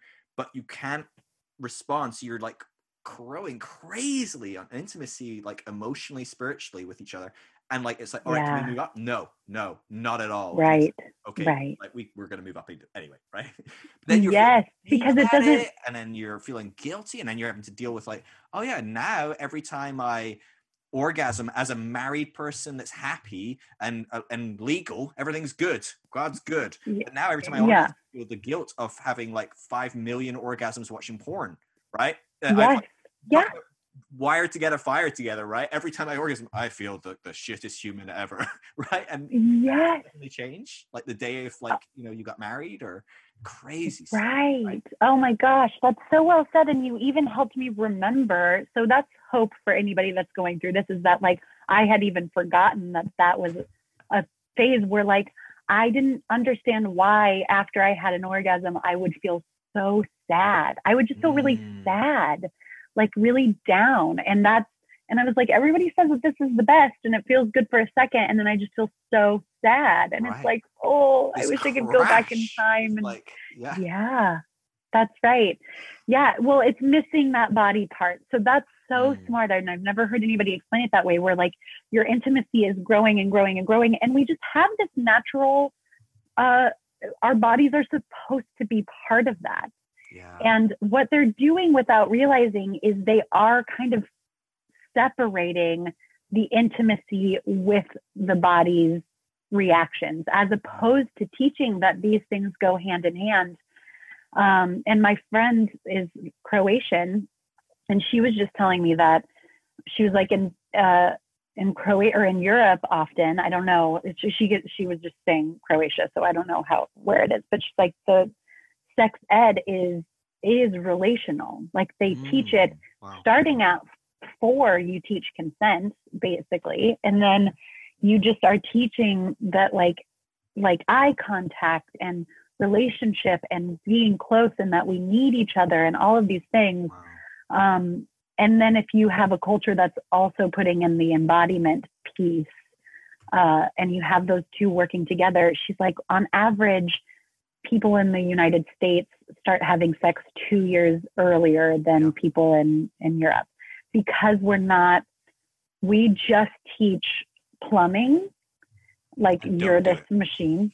And then we teach don't do it. Or if you're going to do it, here's contraception. But none of the actual parts that are complicated about sex. You know what I mean? No. So people are betraying their bodies. They are not connecting. They're disassociating. I mean, we have so many people here that the mind-body connection is just doesn't exist. So how, of course, do you think that's going to affect your sex life? Like, you're not going to be in your body when you're having sex, which means that you are not there for the other person. Right. So you're like basically masturbating into somebody. Like you're not, it's just you're in your own world, you know? So I feel like that really is like somebody asked on the podcast, actually on our podcast, we take questions, and somebody asked us how we intend to teach our daughter about sex. And I loved that question because it really gave me an opportunity to think about it. And I am it feels like truly reparenting my child self in this, where I just want her to have a attuned sense of her own body, to have the like connection with her own body, which really is at this point just trying to protect that because she naturally has that. Sure. And I want her to know that like her body will tell her when she's ready. Her body will tell her if she's not safe, if she's not being respected, if it's not the right time, and just to like listen to her own body and to not settle for anything, but the ultimate point of sex is connection. So to not settle. If the person is not there, you don't have to give yourself to this person who's not showing up for you, you know? So, I mean, that's something that I've learned in the last 8 years. And I hope that I can raise somebody who like, that's just always been her idea of sex, you know?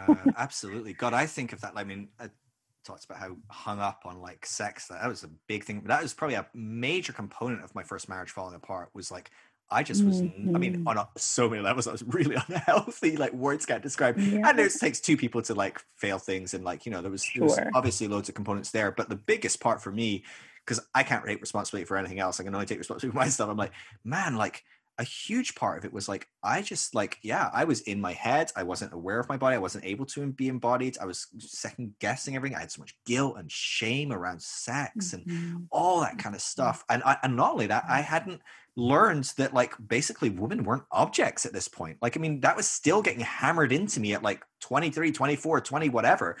Like you can't be around a woman without being like, I don't know, impregnating them nonstop. I was like, dude, I've lived 25 years. I've not managed to get anyone to sleep with me, you know, like not quite, but you know, it's like I'm pretty safe. I feel like most women are safe with me. It's fine. Like, but it's just like, you know, just so many hangups, not allowing my wife to be herself because I, on some level, was basically doing what most Christians do, treating women like objects, like possessions, right? So I would get possessed. Oh gosh, my wife is going out today and she's not wearing a bra, and that means other people will, like whatever. And it's like, who gives a fuck, right? Now I'm like, now I'm the opposite. My wife's like, COVID. She's like, oh, it's so great. I've not worn a bra for like 6 months or whatever. And now we're like occasionally going out or whatever. She's like, oh, I hate wearing a bra. I'm like, don't wear a bra. That's amazing.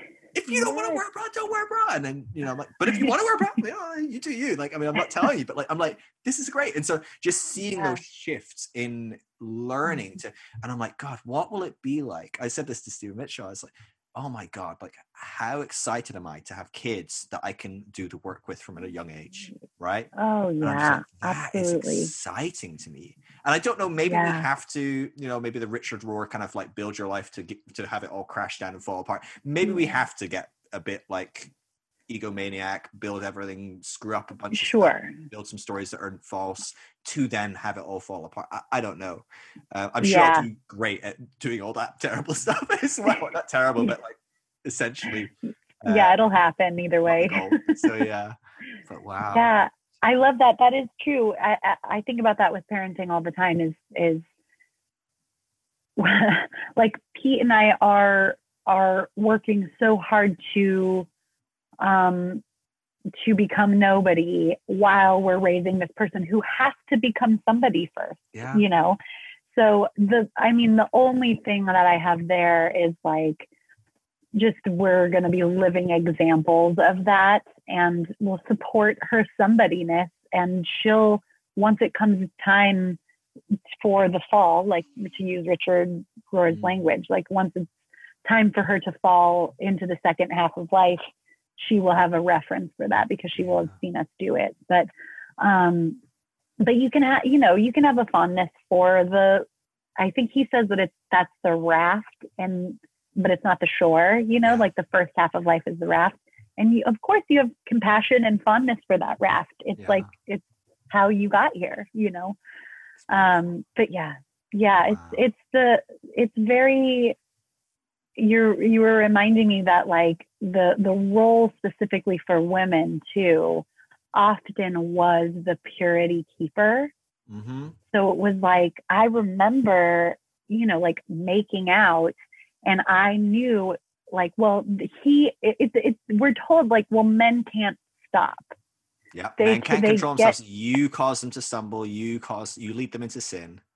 Yeah, that's right. Your dress had cleavage, so of course he's going to want to feel you up. It's not his fault. It's your job to like not be tempting, and it's your job to stop it entirely. I mean, my parents were really good about a lot of things, even like masturbation and stuff. They were pretty on the like liberal side of that, but they did tell me that. And I know they did the best that they could, but like that was ingrained that was my job. So I remember like making out with my then boyfriend and being like, I don't want to stop. Like, I don't want to stop, but I have to be the one that's like, okay, that's enough, It's and wild. But what's a weird part of that I always think of is that like, so women cause this, and they are in some way responsible for the male who's completely and uncontrollable, like just penis with arms and legs, basically, but at the same time, the man's in charge. And he's responsible, and he's a spiritual leader, and he knows best. And you've got this weird dynamic of like, so I'm responsible for helping you keep whatever, but at the same time, you're the one that's saying like, hey, follow my lead. And you're left in this impossible place as a woman, it feels. Like I've never been in that place, and so I'm glad we're not, but like it feels like looking on that only like 30 years later, not back then. I didn't notice that. But it feels like a very impossible place that people are put in. Val, I forgot to ask at the beginning, how are you for time? I really want to make sure we don't go too long. I haven't even thought about time. I'm are great. You good? Okay, because I want to hear the rest of your story, but I don't want to like also like have you leave this room and like little Leela's like 8 years old or No, we have a babysitter till noon. I mean, we're not going to have a 5-hour podcast. No, not even. No, that's fine.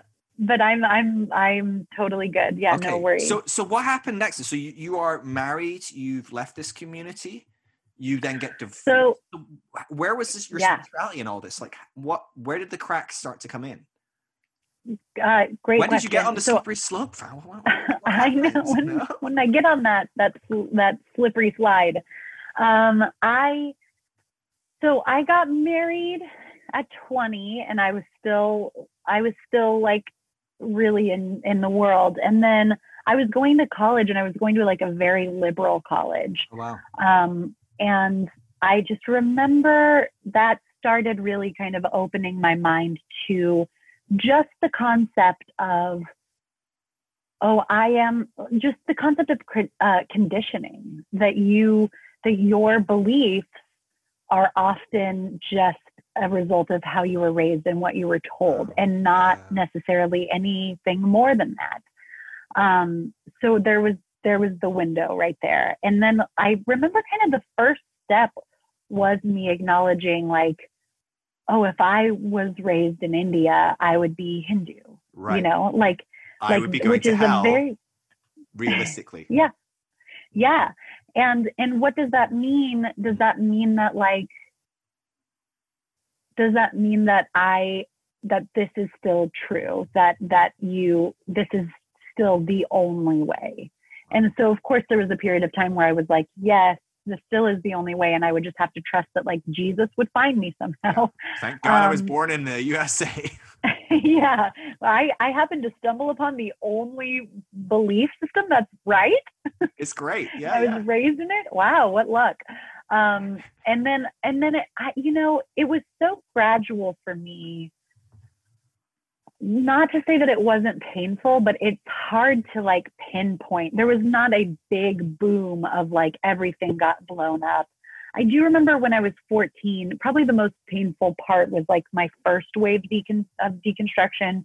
When I was 14, I had like a very intelligent friend who I loved, and he left the church like when he was 14 because he started to be like, Adam and Eve, wait a minute, this doesn't correlate with science. Like, do you really believe that?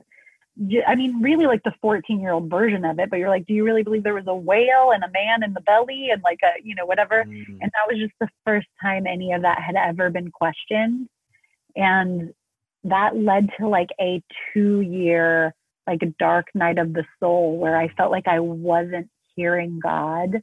And it was the first tear in the fabric. Yeah. And I was 14. So like, it just wasn't the right time. Like it was too overwhelming. Yeah. It was too flooding. Is that what eked you back in, the connection and, that stability around you and stuff? Definitely. I remember having a period of time where I was like, okay. I used to say like I was an atheist for a day, where I was like, I don't think this is real. Oh my God. And the darkness and the fear that came up, I now know I just didn't have the resources or the support system to handle that.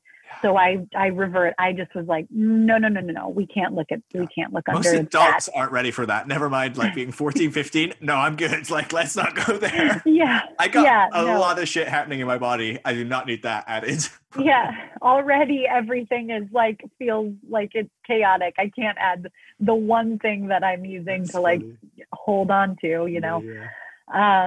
But then once I was in college, I think kind of having that experience and feeling a little bit more like I was my own person outside of the community, outside of my parents, I was a little bit more open to considering it. So then from there, it was very gradual.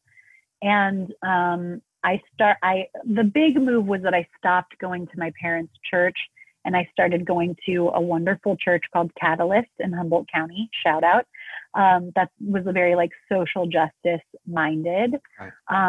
And the person who was the pastor of that church at the time, we didn't realize this until hindsight, but he was in the process of losing his faith. Wow. So he would give very Robbellian sermons about actually in this stage or in this scripture, sin is this Greek word, which actually means, separation and whatever. So he was really deconstructing. Yeah. And so that happened really gradually, where I was like, okay, at the very least, I love Jesus and I believe in God, but everything else I'm not sure about. Mm-hmm. So I had that, I lived in that space for a while. And then I don't really know. It just gradually, like I said, it didn't feel that much like a tearing down as opposed to a revealing, that it's way more expansive than I thought. And so it felt like a relief. I mean, there was a huge relief element to being like, wait a minute, God is big enough to hold all of this, like to just have to hold everybody's journey, you know?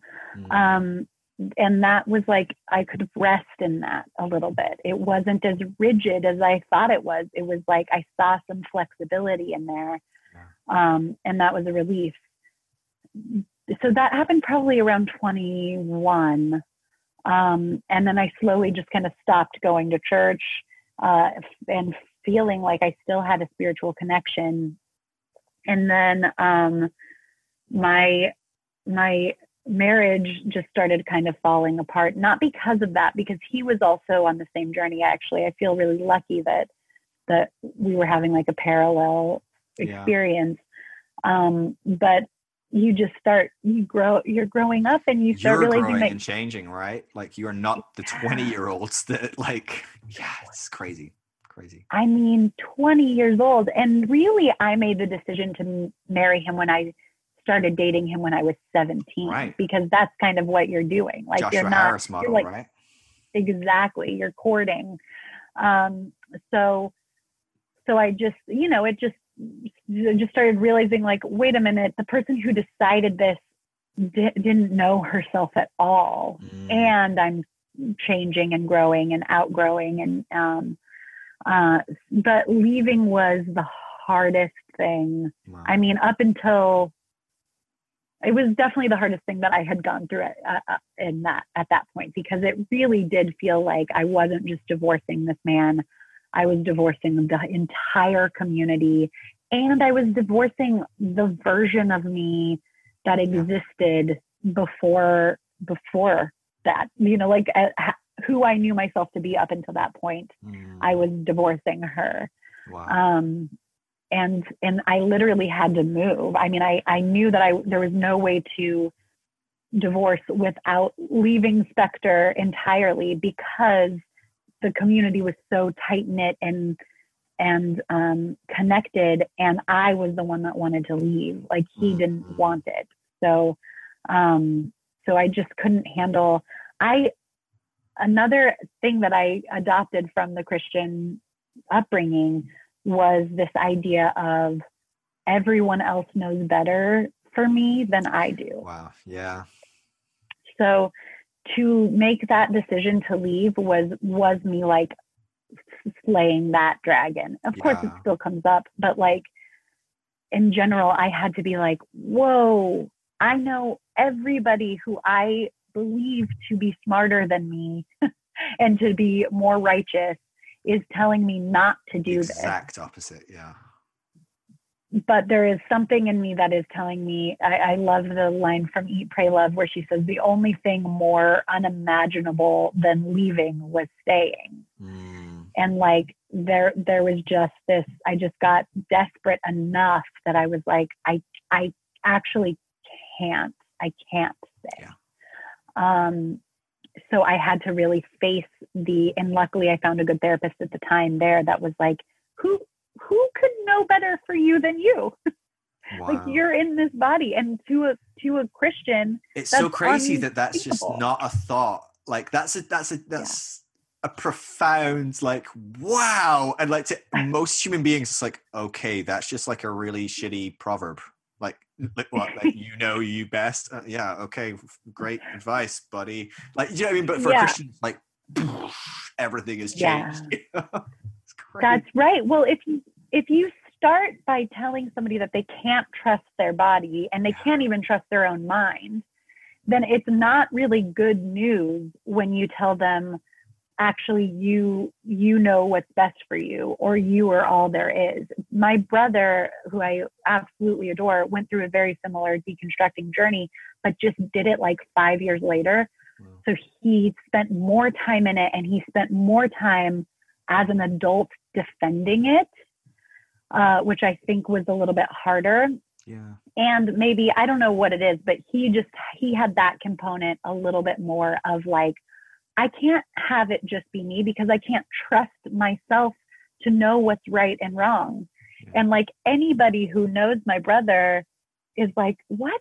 You are like the best person in the world. You can trust yourself, but it feels really scary if you've never trusted yourself, to be told, you know, best. Yeah. Well, it's a communal gaslighting, right? I mean, it is literally an entire community saying what you're thinking, that little question you've got, that's not true. The truth is that marriage is God's institution. You should never dissolve it under any circumstances. You know, like your question, I don't care if you could be a better you, you know, and what, that's not what this is about. This is about you being stable, not asking questions, continuing this exact same marriage, like whatever. And it's funny, I look back to my divorce and my wife kind of woke up and was like, this is like, I love you. You love me, but this isn't healthy. This is like, you know, two kind of okay buddies kind of hanging out. But like, you know, it's nothing particularly like life changing. We're not going to change the world here. Like, and neither of us are going to be the happiest selves. And I just wasn't in a place to do that. Like, I was like, no, I can't do this. There's no way I could let this fall apart. Like, I had people following me all over the world that were looking up to me as like a Christian kind of like whatever speaker. And they're like, oh, and I'm like, what will people say? And so for me, like none of it, when I looked at it, all my things of like, why should this marriage stay the way it is?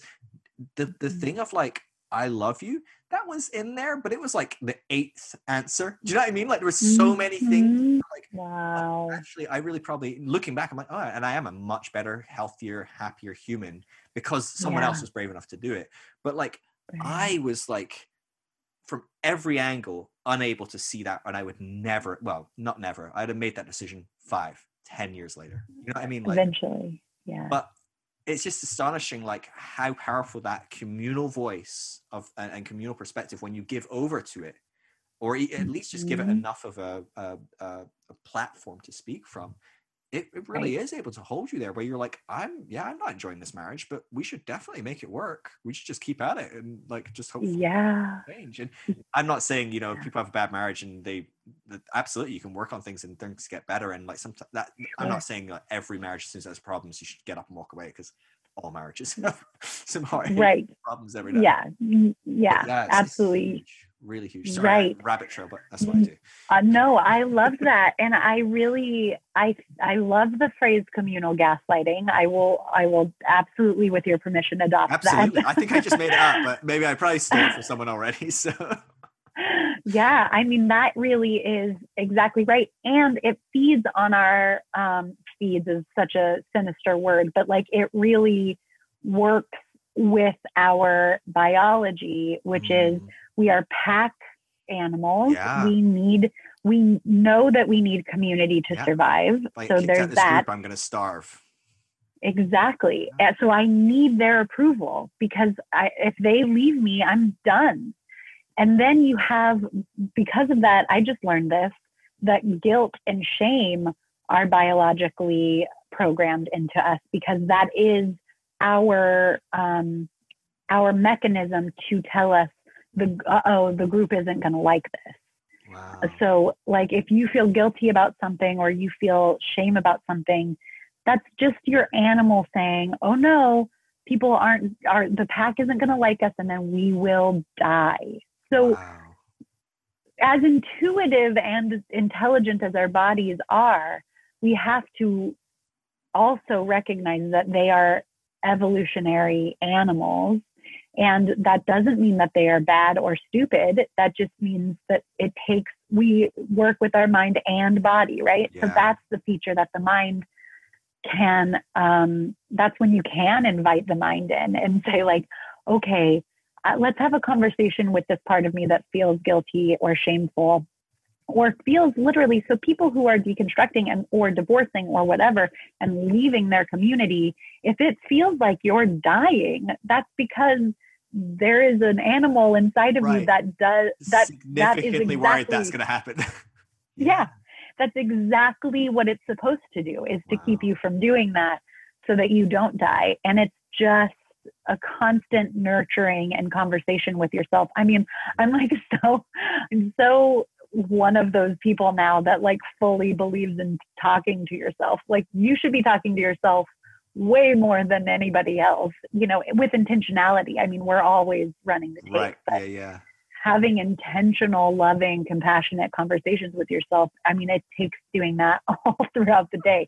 Don't do it out loud. People might. I've noticed myself doing this more out loud. I have, since starting to be really intentional with the work with Katie's stuff. I was walking back from the shops the other day. I decided to walk around to the shops, which I never do. I usually drive. And I was like, I'll walk. And I'm literally walking along the roads and I'm literally doing the work out loud. It was about the Rob stuff, right? It was like, Phil, what were you doing that? Just, I was like, I think now I look at it, I think I just look up to him a lot. I think I wanted Rob to like me. I'm like, oh, what a childish like idea. Like, I don't really care if he likes me overly. Like, that's crazy. And then I turned around, there's someone behind me, and I was like, I've just been doing that out loud, haven't I? You know that moment where you're like, you realize, and I'm just like, oh shit. Like, but then I'm like, oh, I want them to not think I'm a crazy person. I like, how many layers of this is this going to go? But it's so fascinating, like that. I've never thought of it like that, but you're so right. And I guess Brene Brown's stuff is so linked to that shame mechanisms and vulnerability and getting it. When you get it out in the open, when you tell the group and they go, no, I don't really care. And you're like, oh, the shame's just gone. Because my shame was based on you caring. And if you don't care, now there's no shame. But it is this interesting thing of like, evolution is just such a beautiful mechanism that's helped us and saved us, right? All these mechanisms to protect us from pain, suffering, death, you know, whatever it is. And for hundreds of thousands of years, we've been doing exactly the same thing, you know, and up until maybe 150 years ago, we were doing the same thing. We weren't even marrying people for love. We were marrying people because of connections as far as relationships and power and safety. And only about 150, 200 years ago, someone was like, can I marry someone I love instead of just whoever my parents pick or whoever I buy? Like, and that's a revolutionary idea that like the church, which is funny, we're against. Like the church was the strongest voice against marrying for love because they were like, well, everyone's just going to divorce if they marry for love because people fall out of love all the time. And they were kind of right on some level, but also that's also kind of a good progression. But like you see the evolutions, but like when you start to do the evolution of like personal wellness and wholeness, the body just can't catch up. When it's been doing something for hundreds of thousands of years and suddenly we have these radical changes where realistically, up until a couple hundred years, it was a massive deal that you fit in with a group. You'd be dead on it. Now, I'll move out of Humboldt County. I'll get a flat. I'll get a new job. Should be all right. It would be a bit crap for a while. I need to make some friends or, you know, whatever. But like, I'll survive, right? But the body is sitting there going, Valerie, you're going to die. You are literally going to die. You will starve to death alone with a broken leg as the elements consume you. You know, like that's what your body is doing to you. It's like, it feels like we're just so set up for failure on some level with that component. We're fighting this mechanism that just, you know, it's a little broken on some level. A bit like what we're talking about pain and trauma. It's like, thank you, but you're not really prepared for this world I'm trying to deal with right now. Right. Kind of screwing things up a little bit. Yes. I mean, absolutely. It's so strange because it is like, I mean, that's so well put. And I constantly run into situations where my mind is like trying to drag my body and my body is just like not ready. It's not there yet. And it is, you know, it's just, I guess it sounds kind of condescending, but it is more like now I have all these references with a baby, right? So like, I really kind of think of my body that way, where you're just like nurturing while also showing like let's look under the bed. There aren't monsters under here. And like it's constantly doing that. So but it doesn't work because I've already tried. So let me just say, it doesn't work to think of the body as like you dumb Neanderthal, like just catch up already. Would you like, evolve already? Just take a 20,000 year jump, would you? Yeah, exactly. You're like, you're so dumb, you know. And I've even had psychedelic trips like that where I'm like, oh, this like so limited. Like oh my god, it has to pee now. Oh god, like it has to eat. And I feel like that's so indicative of how I was. It was so really shining a light on truly like what was running in the background of how I was thinking of my body. So, I'm working on this poem right now that is just like, like the first lines are like, this body is a haven, this body is a trap. Like it sometimes does feel like, well, wait a minute, is this body like love? Am I being hugged, or am I being like constrained, confined? Exactly. So I totally understand that. And every time I just steer it back towards nurturing, like you would a baby, towards being like, you, for thousands of years, this worked. Of course you are trying what worked for thousands of years. Thank you. Just that a piece alone, like thanking it, having compassion for it, it really softens everything. Just kind of, at least it might still be there, but like the edge isn't there, and you realize that your body's tendencies are not, so even the guilt and the shame, let's say, the guilt and the shame aren't the problem. The guilt and the shame just are, they're neutral. Yeah. It's your own stories about the guilt and the shame. It's you holding on to it. It's you believing it. It's not, it's just the clinging. It's not the like, the thing will come up and it will pass through you. Emotions in general are meant to last like 30 seconds to a minute. Right. Wow. And you really, again, you see that in toddlers. You're like, the other night, this was a big one. So it lasted like maybe 10 minutes, but she was like screaming, like she was possessed. We couldn't believe it. We kept looking at each other like, who is making that sound? It was like The Exorcist. So it was funny. Unbelievable. And then I was like, it was a night, and I was like, Leela, do you want to go see the stars? And she was like, yeah. Oh man, I okay. wish could I be that person? Could I know. My friend had a kid, and he embodied this so well. My friend Dan, and he was like anytime the kid would have a meltdown, I would stay with him when I was traveling and speaking in the States. He's up in New England, and he had this kid, and like literally every time he had a meltdown, he'd just be like, he just picks on, he'd be like, watch this, and he's like, oh wow, Nova, look out the window, there's a rabbit.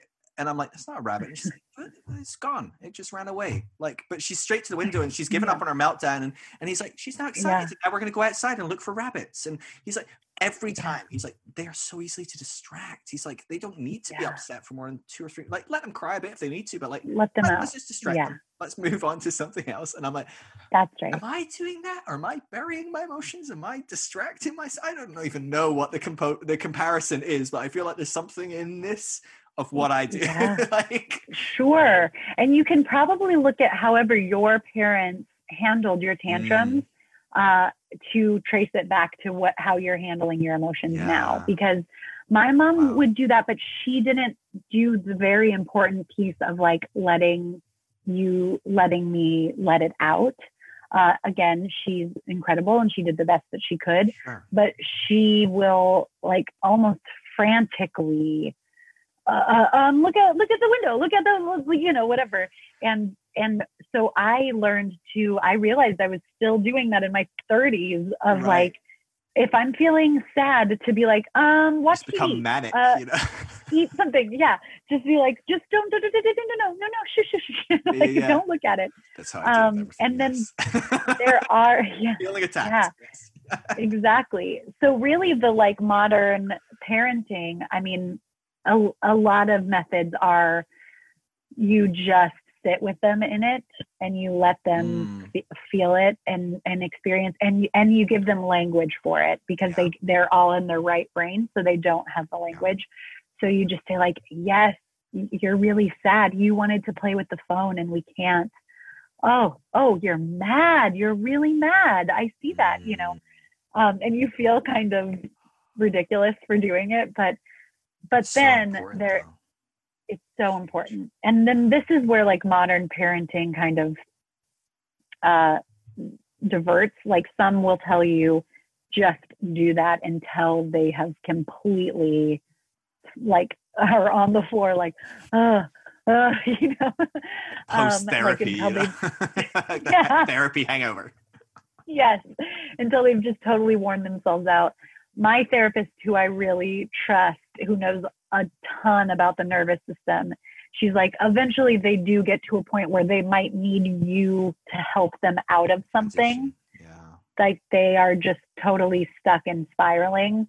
So that's when it's really valuable to be like, hey, do you want to go see the stars? Do you want, but this is really aligned, because I have found that, I mean, I've been doing this trauma work and this embodiment stuff pretty much starting when I got pregnant. So for the last 3 years, she's 2 now. And I was finding that the whole sitting in her tantrum was so aligned, because why am I uncomfortable with that? There is the biological element of like, you are meant to respond when your baby cries. So that's the biology piece that we were talking about. And I am still making peace with my own intense emotions. So to have her have extreme intense emotions is just like, there's something to like my child self it's like breaking her brain, because you're like, no, we were taught to just really avoid that at all costs, and to allow to just sit and hold space. Nothing bad is happening. There is a pent up amount of energy in your body that needs to be released. Just let it release. So I really found it the more I would in therapy, a big part of the trauma work for me was nurturing my body. Like she would put pillows at my edges, put like a blanket over me. I like have like a palm stone that I'm always holding. And then I would just kind of let my body do what it wanted to do. But a lot of times it just wanted to like sob, like shoulders shaking sob.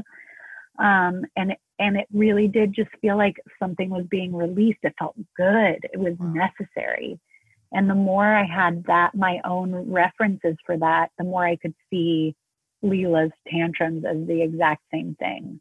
Like we think that is the scariest thing, to just like let yourself weep, but it's so healing. And it's not, I mean, for me, I will have it not regularly, but when I'm diving into trauma work or whatever, usually there's a week where kind of every day it's common knowledge in our house now, I'll just come out of the bedroom and tell people, or I'll go into the bedroom and say like, I need to have a release.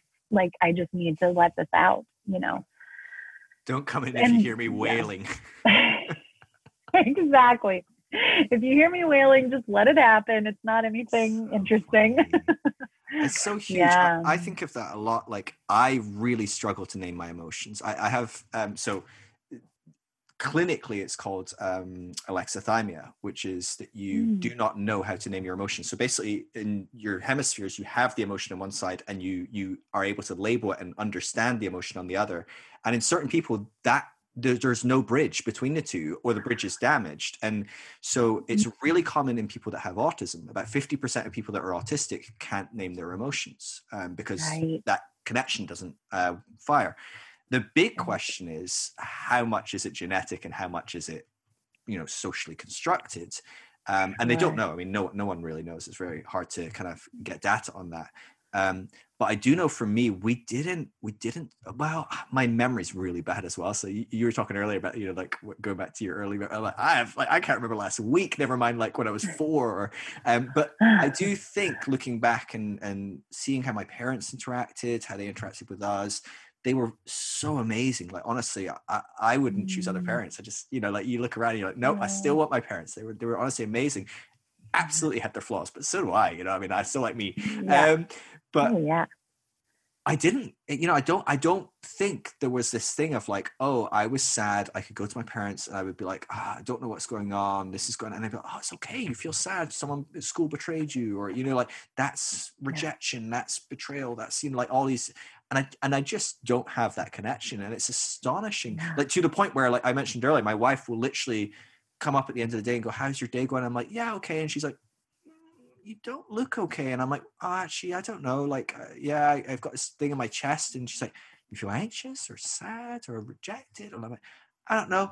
I don't know. It's just my chest feels heavy. And then she'll tell me about your day, and I'll get to like, 11 p.m. and I'll be like, oh, someone I was trying to help, like just snapped at me and went crazy and was yelling at me. And she's like, oh, do you think, and she's like, when did it start? And I'm like, oh, about that time. And I'm like, yeah. She's like, maybe, do you think like maybe you're a bit upset or hurt? But I just, I can only kind of retroactively kind of make those connections, and I'm getting better at closing that window, which I think is doing that work of like, whatever it is, building that bridge or, but how crazy it is, these like little simple things. And I don't hold it against my parents, because they were busy doing other things that made them amazing parents as well. Like they were focused on whatever it was that they knew to do to make great impact on my life. But a little thing like that, not knowing, how important it is to just sit with the child and go, oh, you're crying. Why are you crying? This happened. Oh, that must make you feel very afraid. Or, like just a really, again, I get excited. I think actually I'm going to get a lot of healing watching my kid, teaching them how to name their emotions. I'll be like, oh, that's what I'm feeling as well. Oh, I feel sad. Yeah. So a little bit selfish. No, that's it. That is, I mean, that's not like a reason to have a kid, but no, probably not. It is one of the huge silver lining gifts that it gives you, is that there's so many parallels between parenting your child and reparenting your child's self. Like it's very, very valuable. And I guess I want to say, because you were so nice to your parents, but I also feel that way about my parents. My parents were incredible, and a huge reason why my deconstruction went so smoothly. I mean, as smooth as it can go, because they laid such a deep foundation of like truly what matters is love. Like love is you can kind of tear everything else down. Love is what remains. And they showed incredible flexibility when I kind of changed my faith and got a divorce. Of course, that like made them kind of question everything. I mean, my poor mom, especially, who believed that God had told her that I was supposed to marry my husband. So like she now my divorce kind of results in her feeling betrayed by God. And I watched them really struggle with that, and ultimately just return back to like, okay, the only thing I know is to love and serve people and to love my kids unconditionally. And so I feel so grateful that they did that. And I, like I said, I can look back on their parents and be like, whoa, you guys came so far. Absolutely. So like, I want to say that they definitely did like such a good job and the best that they could. But yeah, we didn't really have a lot of this information. No, not at all. Very new. And the thing that nobody was really doing for kids, except for maybe Mr. Rogers, was like, how did that make you feel? Where do you feel that in your body? What is your experience? And like, okay, you're sad. I'm gonna just let's sit here together and be sad. Like there was just no honoring of those emotions, and we didn't have the information. I also wanted to say, do you know Daniel Siegel? He's kind of a guy in the trauma world, but I don't think so. He also, sorry, I keep bumping my camera. He also is so I know him from parenting books, but then I just took this trauma summit that Sounds True did, and he gave a talk on trauma, and I realized he's just like a big person in the psychology world in general. Wow. But he teaches the same kinds of things, which is that integration method of like left brain, right brain. So I really recommend you could read any book, even the parenting books. And it sounds like your wife is kind of, and you are for yourself, but it sounds like your wife is doing exactly what you do. I need to be really careful. I don't get like weirdly codependent on it. Like I'm like, I need to be careful. I don't turn you into some sort of like mother that's like teaching me my emotions, or, you know what I mean? Like, it's like, she's a teacher. She teaches like really young kids as well. So like, I'm basically like this like 8-year-old kid crying in the playground, and she's like, what do you feel? You know, I don't know. Yeah. There's some weird stuff that I'm like, okay, this could go in a place where I just end up leaning on you all the time. So, but what a gift as well, because I do need to lean quite often. Absolutely. So and that is, that's you said pretty much all his books are great, but like, do you have like, if people are listening, like, what's your, like, this is the one that just grabbed you, or you think it's entry? I think actually a good entry is just going to his website and looking at the Wheel of Awareness. That's his concept. And I think that he has a lot of resources. So you don't even necessarily have to read a book. You can just go to his website and that will give you a good idea. And then you can look at whatever book. It depends. Like if you want a child's book, No Drama Discipline is incredible, or The Whole Brain Child is incredible. Like, I mean, I mostly know him from the parenting world, but you can also like look up lectures and stuff that he's given, and anything. He really makes this through line of integration and consciousness and everything. So for the Wheel of Awareness, it's taking like your sensations, your thoughts, your experiences, or something like that. But the important part is at the hub is pure awareness. Wow. So it goes back to that idea of like, you have a wise, undamaged self that you can practice identifying with, and then you can kind of see everything else way clearer, because the problem isn't your thoughts or your emotions or your trauma or your sensations. The problem is that you can get fully identified with those, and you forget who you truly are. You know? So fascinating how all these kind of, it just feels like we're on the cusp of integrating a lot of spirituality with the soft and even hard sciences, right? With kind of quantum mechanics and stuff like that. But like certainly the soft sciences of like, you know, psychoanalysts, you know, psychology, all this different stuff. Like it seems so interwoven with things like Zen and Buddhism, and you know, like, I mean, Katie's stuff. Like, I mean, it's just like, you're like, oh yes, it's so fascinating to me. It really is exciting. It's so exciting, and I felt the same way, because as I was doing my trauma work, I kind of had compartmentalized that as different from my spiritual work. And once I found that there are countless psychologists that are also Buddhists or whatever, I was like, okay, I'm going to just take this as a sign that these are my guides and I'm on the right path, because things are really connecting that I never thought would. And that's mind, body, spirit, right? Like we've had people telling us for centuries that those things are connected. Like, when are we going to believe them? No, seriously, that's beautiful. So where do you see yourself? Do you, I mean, I'm always fighting off any labels, and so I'm not going to thrust upon you the requirement to label yourself, but is there traditions that you go, oh gosh, this feeds me so much more right now than anything else? Is there certain like spiritual paths and traditions that you go, gosh, that's my jam right there? That's a great question. It's very interesting, because I don't know if I've found that purely in a tradition, but I certainly find teachers that I can tell I'm like, this is exactly what I need. So Eckhart Tolle, Byron Katie, as we've mentioned, Richard Rohr, and I mean, they're all from Ram Dass. So there you have like 4 different kinds of traditions. And Pema Chodron, who I also love, has a great chapter of her book called like One Boat or something. And she says, like, you can kind of explore all these different traditions, but eventually you need to find a boat and stick to it. It's this idea of like, instead of building 10 5-foot holes, you want to build one 50-foot hole. So like, I guess the point behind that is you need to follow one through into your darkness, because otherwise you will keep jumping traditions every time it starts to get uncomfortable. And what's so interesting Dang it, is Val, that you keep challenging me. Well, that's exactly what I do.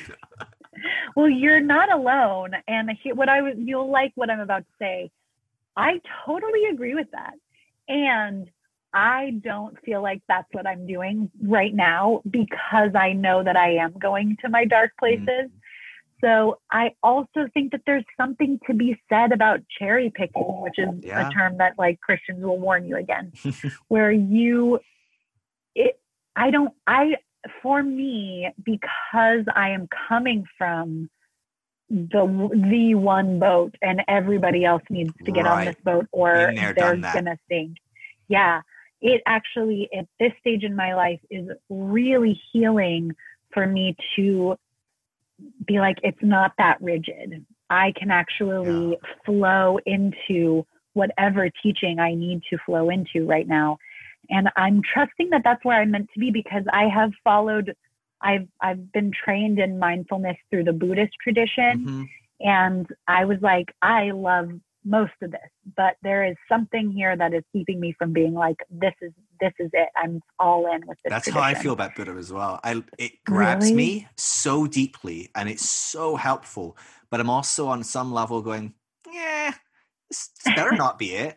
Like, it's gotta be this something, and I don't know what it is. And maybe that's my fear, my ego, terrified because if I do fully embrace it, what will die, right? I don't know. But I'm sure the Buddhists would say that that's what it is. Yeah, no, they would. I was very conscious of it when I was talking to Stephen last week, and I was just like, don't mention any kind of like limitation of Buddhism in my mind, because I know he'll just trigger it real good, and I'm gonna have to go deep down that hole. There's too much I find beautiful about my tradition, about my journey through Christianity. Like, my God, most of it disgusting, but so much of it I'm like, yes. And someone like Richard Rohr, right? You're just like, yes, that's right. Christianity. I want some of that in my Buddhism. Right. And you see that it is that it's not separate. Like, I've come to now, I will say at this point, I mean, like, I am closing my eyes, and God, as I've come to understand her, is right here. I mean, like, it's not, I don't feel a separation. I did for a long time, and I kind of got through that dark night of the soul. But now I feel like the way that I understand Christianity in its purest form is the exact same thing as Buddhism and the exact same thing as Hinduism. And it's just different figures pointing to the exact same thing, which is like this pure awareness, this oneness with everything, this love and kind universe that gets misunderstood through our own experiences. I mean, like, it's all, so I guess if you were giving me a label, I would say mystic, but like, to me, I'm like, it's all mystic. Right. Yeah. You know? And it's which type of mysticism? Form. Like, and it's like all of it. Yeah. I like it all. Exactly. Yeah. So I mean, I really do still, when I am like communicating with God, whether I'm just meditating and sitting in it or praying, like sometimes a good old fashioned prayer feels really right. Yeah. Do you still have some sort of personification of God? Does that linger in you to some degree, where a she is helpful, this benevolent mother, or is that dissipating? You know, like you ask someone more Buddhist, and like, you know, it's like, no, it's reality itself, or like how do you conceptualize God when you? I mean, maybe in all of the above. I don't know. Yeah, absolutely. In everyone, right? Yeah, I would say that the mother is definitely the most often used. Oh, sorry, I'm getting knocked. Okay. Hello, come in. Oh, I think that's my daughter. Oh, never mind. It's okay. Go to her if you need to. It's okay. She's with the babysitter. She's totally fine. She must have heard my voice and is knocking. Bless. It's like that. You remember the toddler video with the big yellow jacket comes strutting in on the news reporter? I always wanted that moment. I almost had that moment once on one episode of my show, but the child like kind of like just closed the door, and like walked away. I was like, I was this close to one of those amazing moments. But yeah, I love it. I can recognize her tiny little fist knock. Like it's different.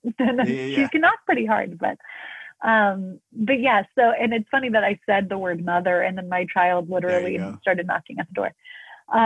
But that is sometimes it really helps me to think of like the Divine Mother and give it that personification.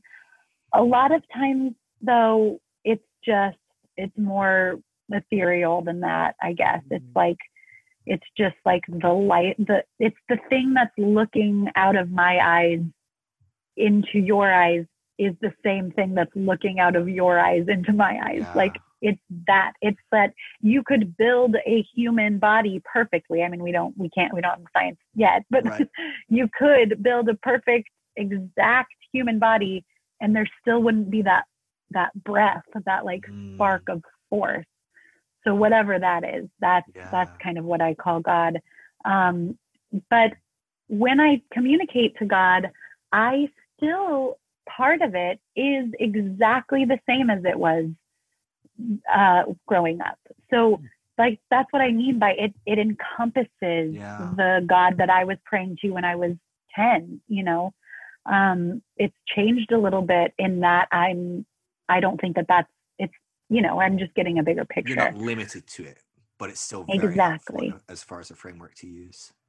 Yeah. And a lot of times my communications with God, where I really feel connected, I'm like, oh yeah, you're like my old buddy that I've always known. Right. And you're all these other things. Remember the time when we were in the Foursquare? That was a weird phase, huh? Exactly. Yeah, that's right. So funny. Oh, I love it. Yeah. Val, thank I really you so much.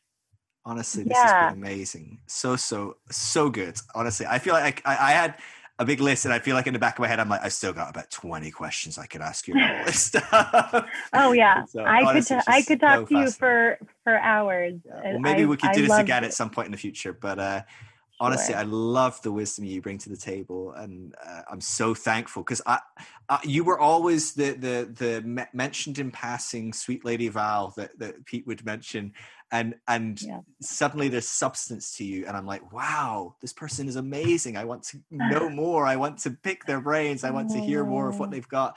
It's a bit weird. I will say, I was saying to my wife before this, I was like, it's gonna be weird listening to Val at like regular speed, because I listen to all my podcasts at like 0.12, maybe like 125, 13. So you're like so much more chill than like on my podcast where you're like speaking, which I will say on Pete's show is pretty dangerous anyway, generally speaking. It can be pretty fast paced. I'm very fast paced. I don't know if anyone ever listens to me faster than one.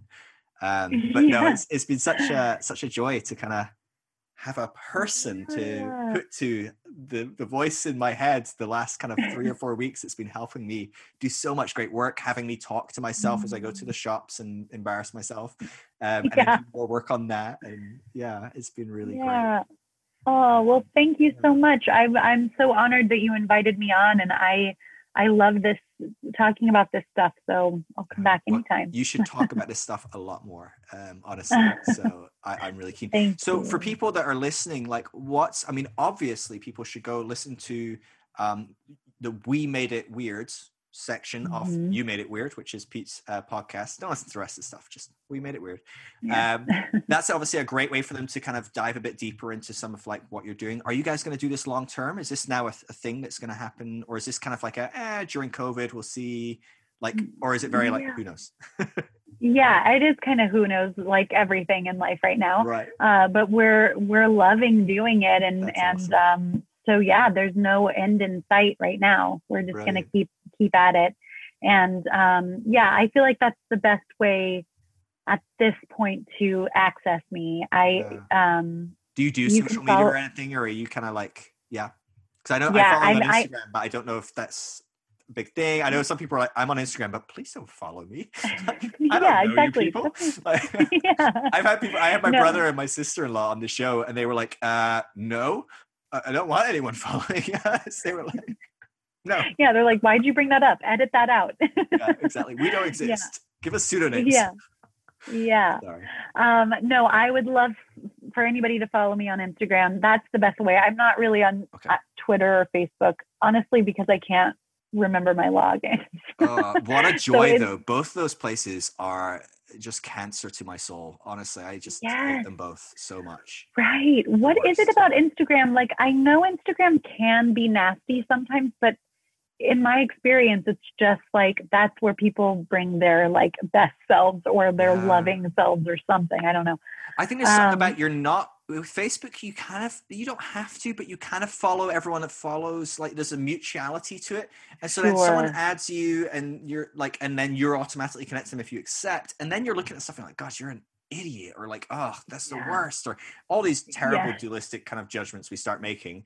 And it's like, you vote for who or whatever, right? I know that's something I really want to go into, but another time we should go into like all kinds of, because you're very big on social justice. You've been talking a lot about Black Lives Matter and stuff, and that with this lens of doing the work of being an observer and not judging and yet being active in this world, I think you do really well, and I've loved what you have said on the podcast. So anyway, we should put that aside because that's a whole rabbit hole. But it's a weird world, Facebook and Twitter as well. It's a lot, and I'm just like, no, I want the pretty pictures every now and again.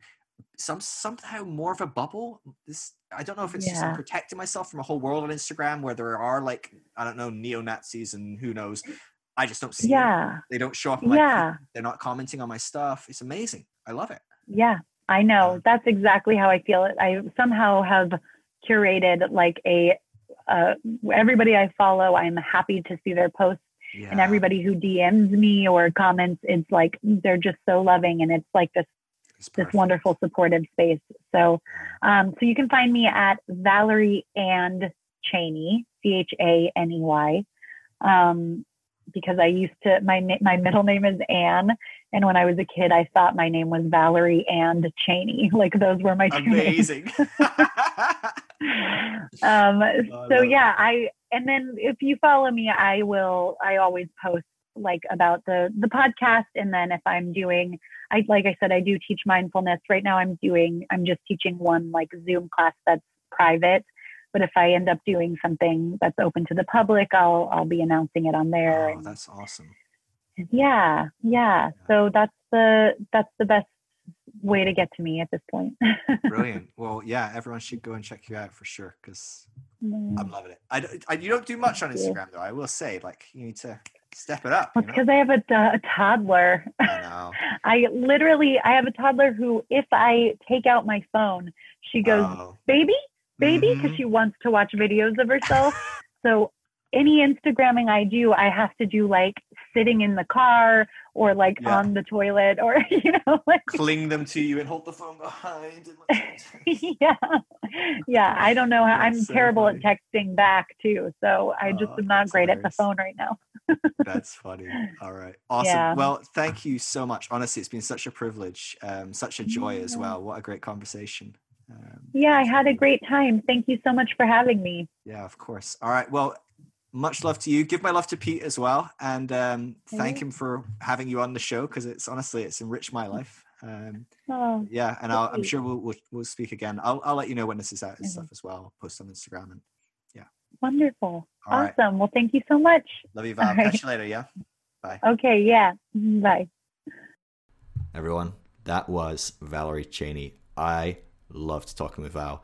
I think it was in the moment when we both bonded over the big fish. I had a stepbrothers moment. I felt like, did we just become best friends? This weird moment of bonding over such bizarre small things. And I absolutely love talking with Val there. And I really do encourage you, do check her out. Do give her a follow on Instagram. It's Valerie and Chaney. There's a link in the show notes. I'll put a link in the YouTube. I'll tag her on Instagram and stuff as well, so you can find her. But check her out. Shoot her a message. Let her know that you loved this. And do check out the podcast that she's doing with Pete. Her husband is Pete Holmes. I don't know if many of you are familiar with Pete, but I love his podcast. He's got a great podcast called You Made It Weird. One of my favorite podcasts to listen to. And they are doing a podcast, as we talked about in the podcast. They're doing a podcast together called We Made It Weird. And that's a part of the You Made It Weird podcast. So if you search You Made It Weird on your podcast app, you will find their stuff. I'll link to that in the show notes as well for you. But I encourage you, check out Val, dive into her stuff that she's doing with Pete. Check out her stuff on Instagram. She's doing some amazing stuff on Instagram. She's putting out some really helpful educational stuff as well, on a whole bunch of different issues, current popular issues, and issues that need to be more popular in my opinion at least. And so do check her out, dive into that stuff. As I mentioned at the top of the show, do check out the deconstructionnetwork.com if you're going through deconstruction, if you are going through a process of feeling lonely, isolated in your deconstruction. The deconstructionnetwork.com is perfect for you. It helps you find other people in your local area, connect with them, and just maybe not feel so alone in the journey of losing faith, of radical shifts in faith or changing faith, and in feeling ostracized from a prior community and group of friends or family. So do check that out.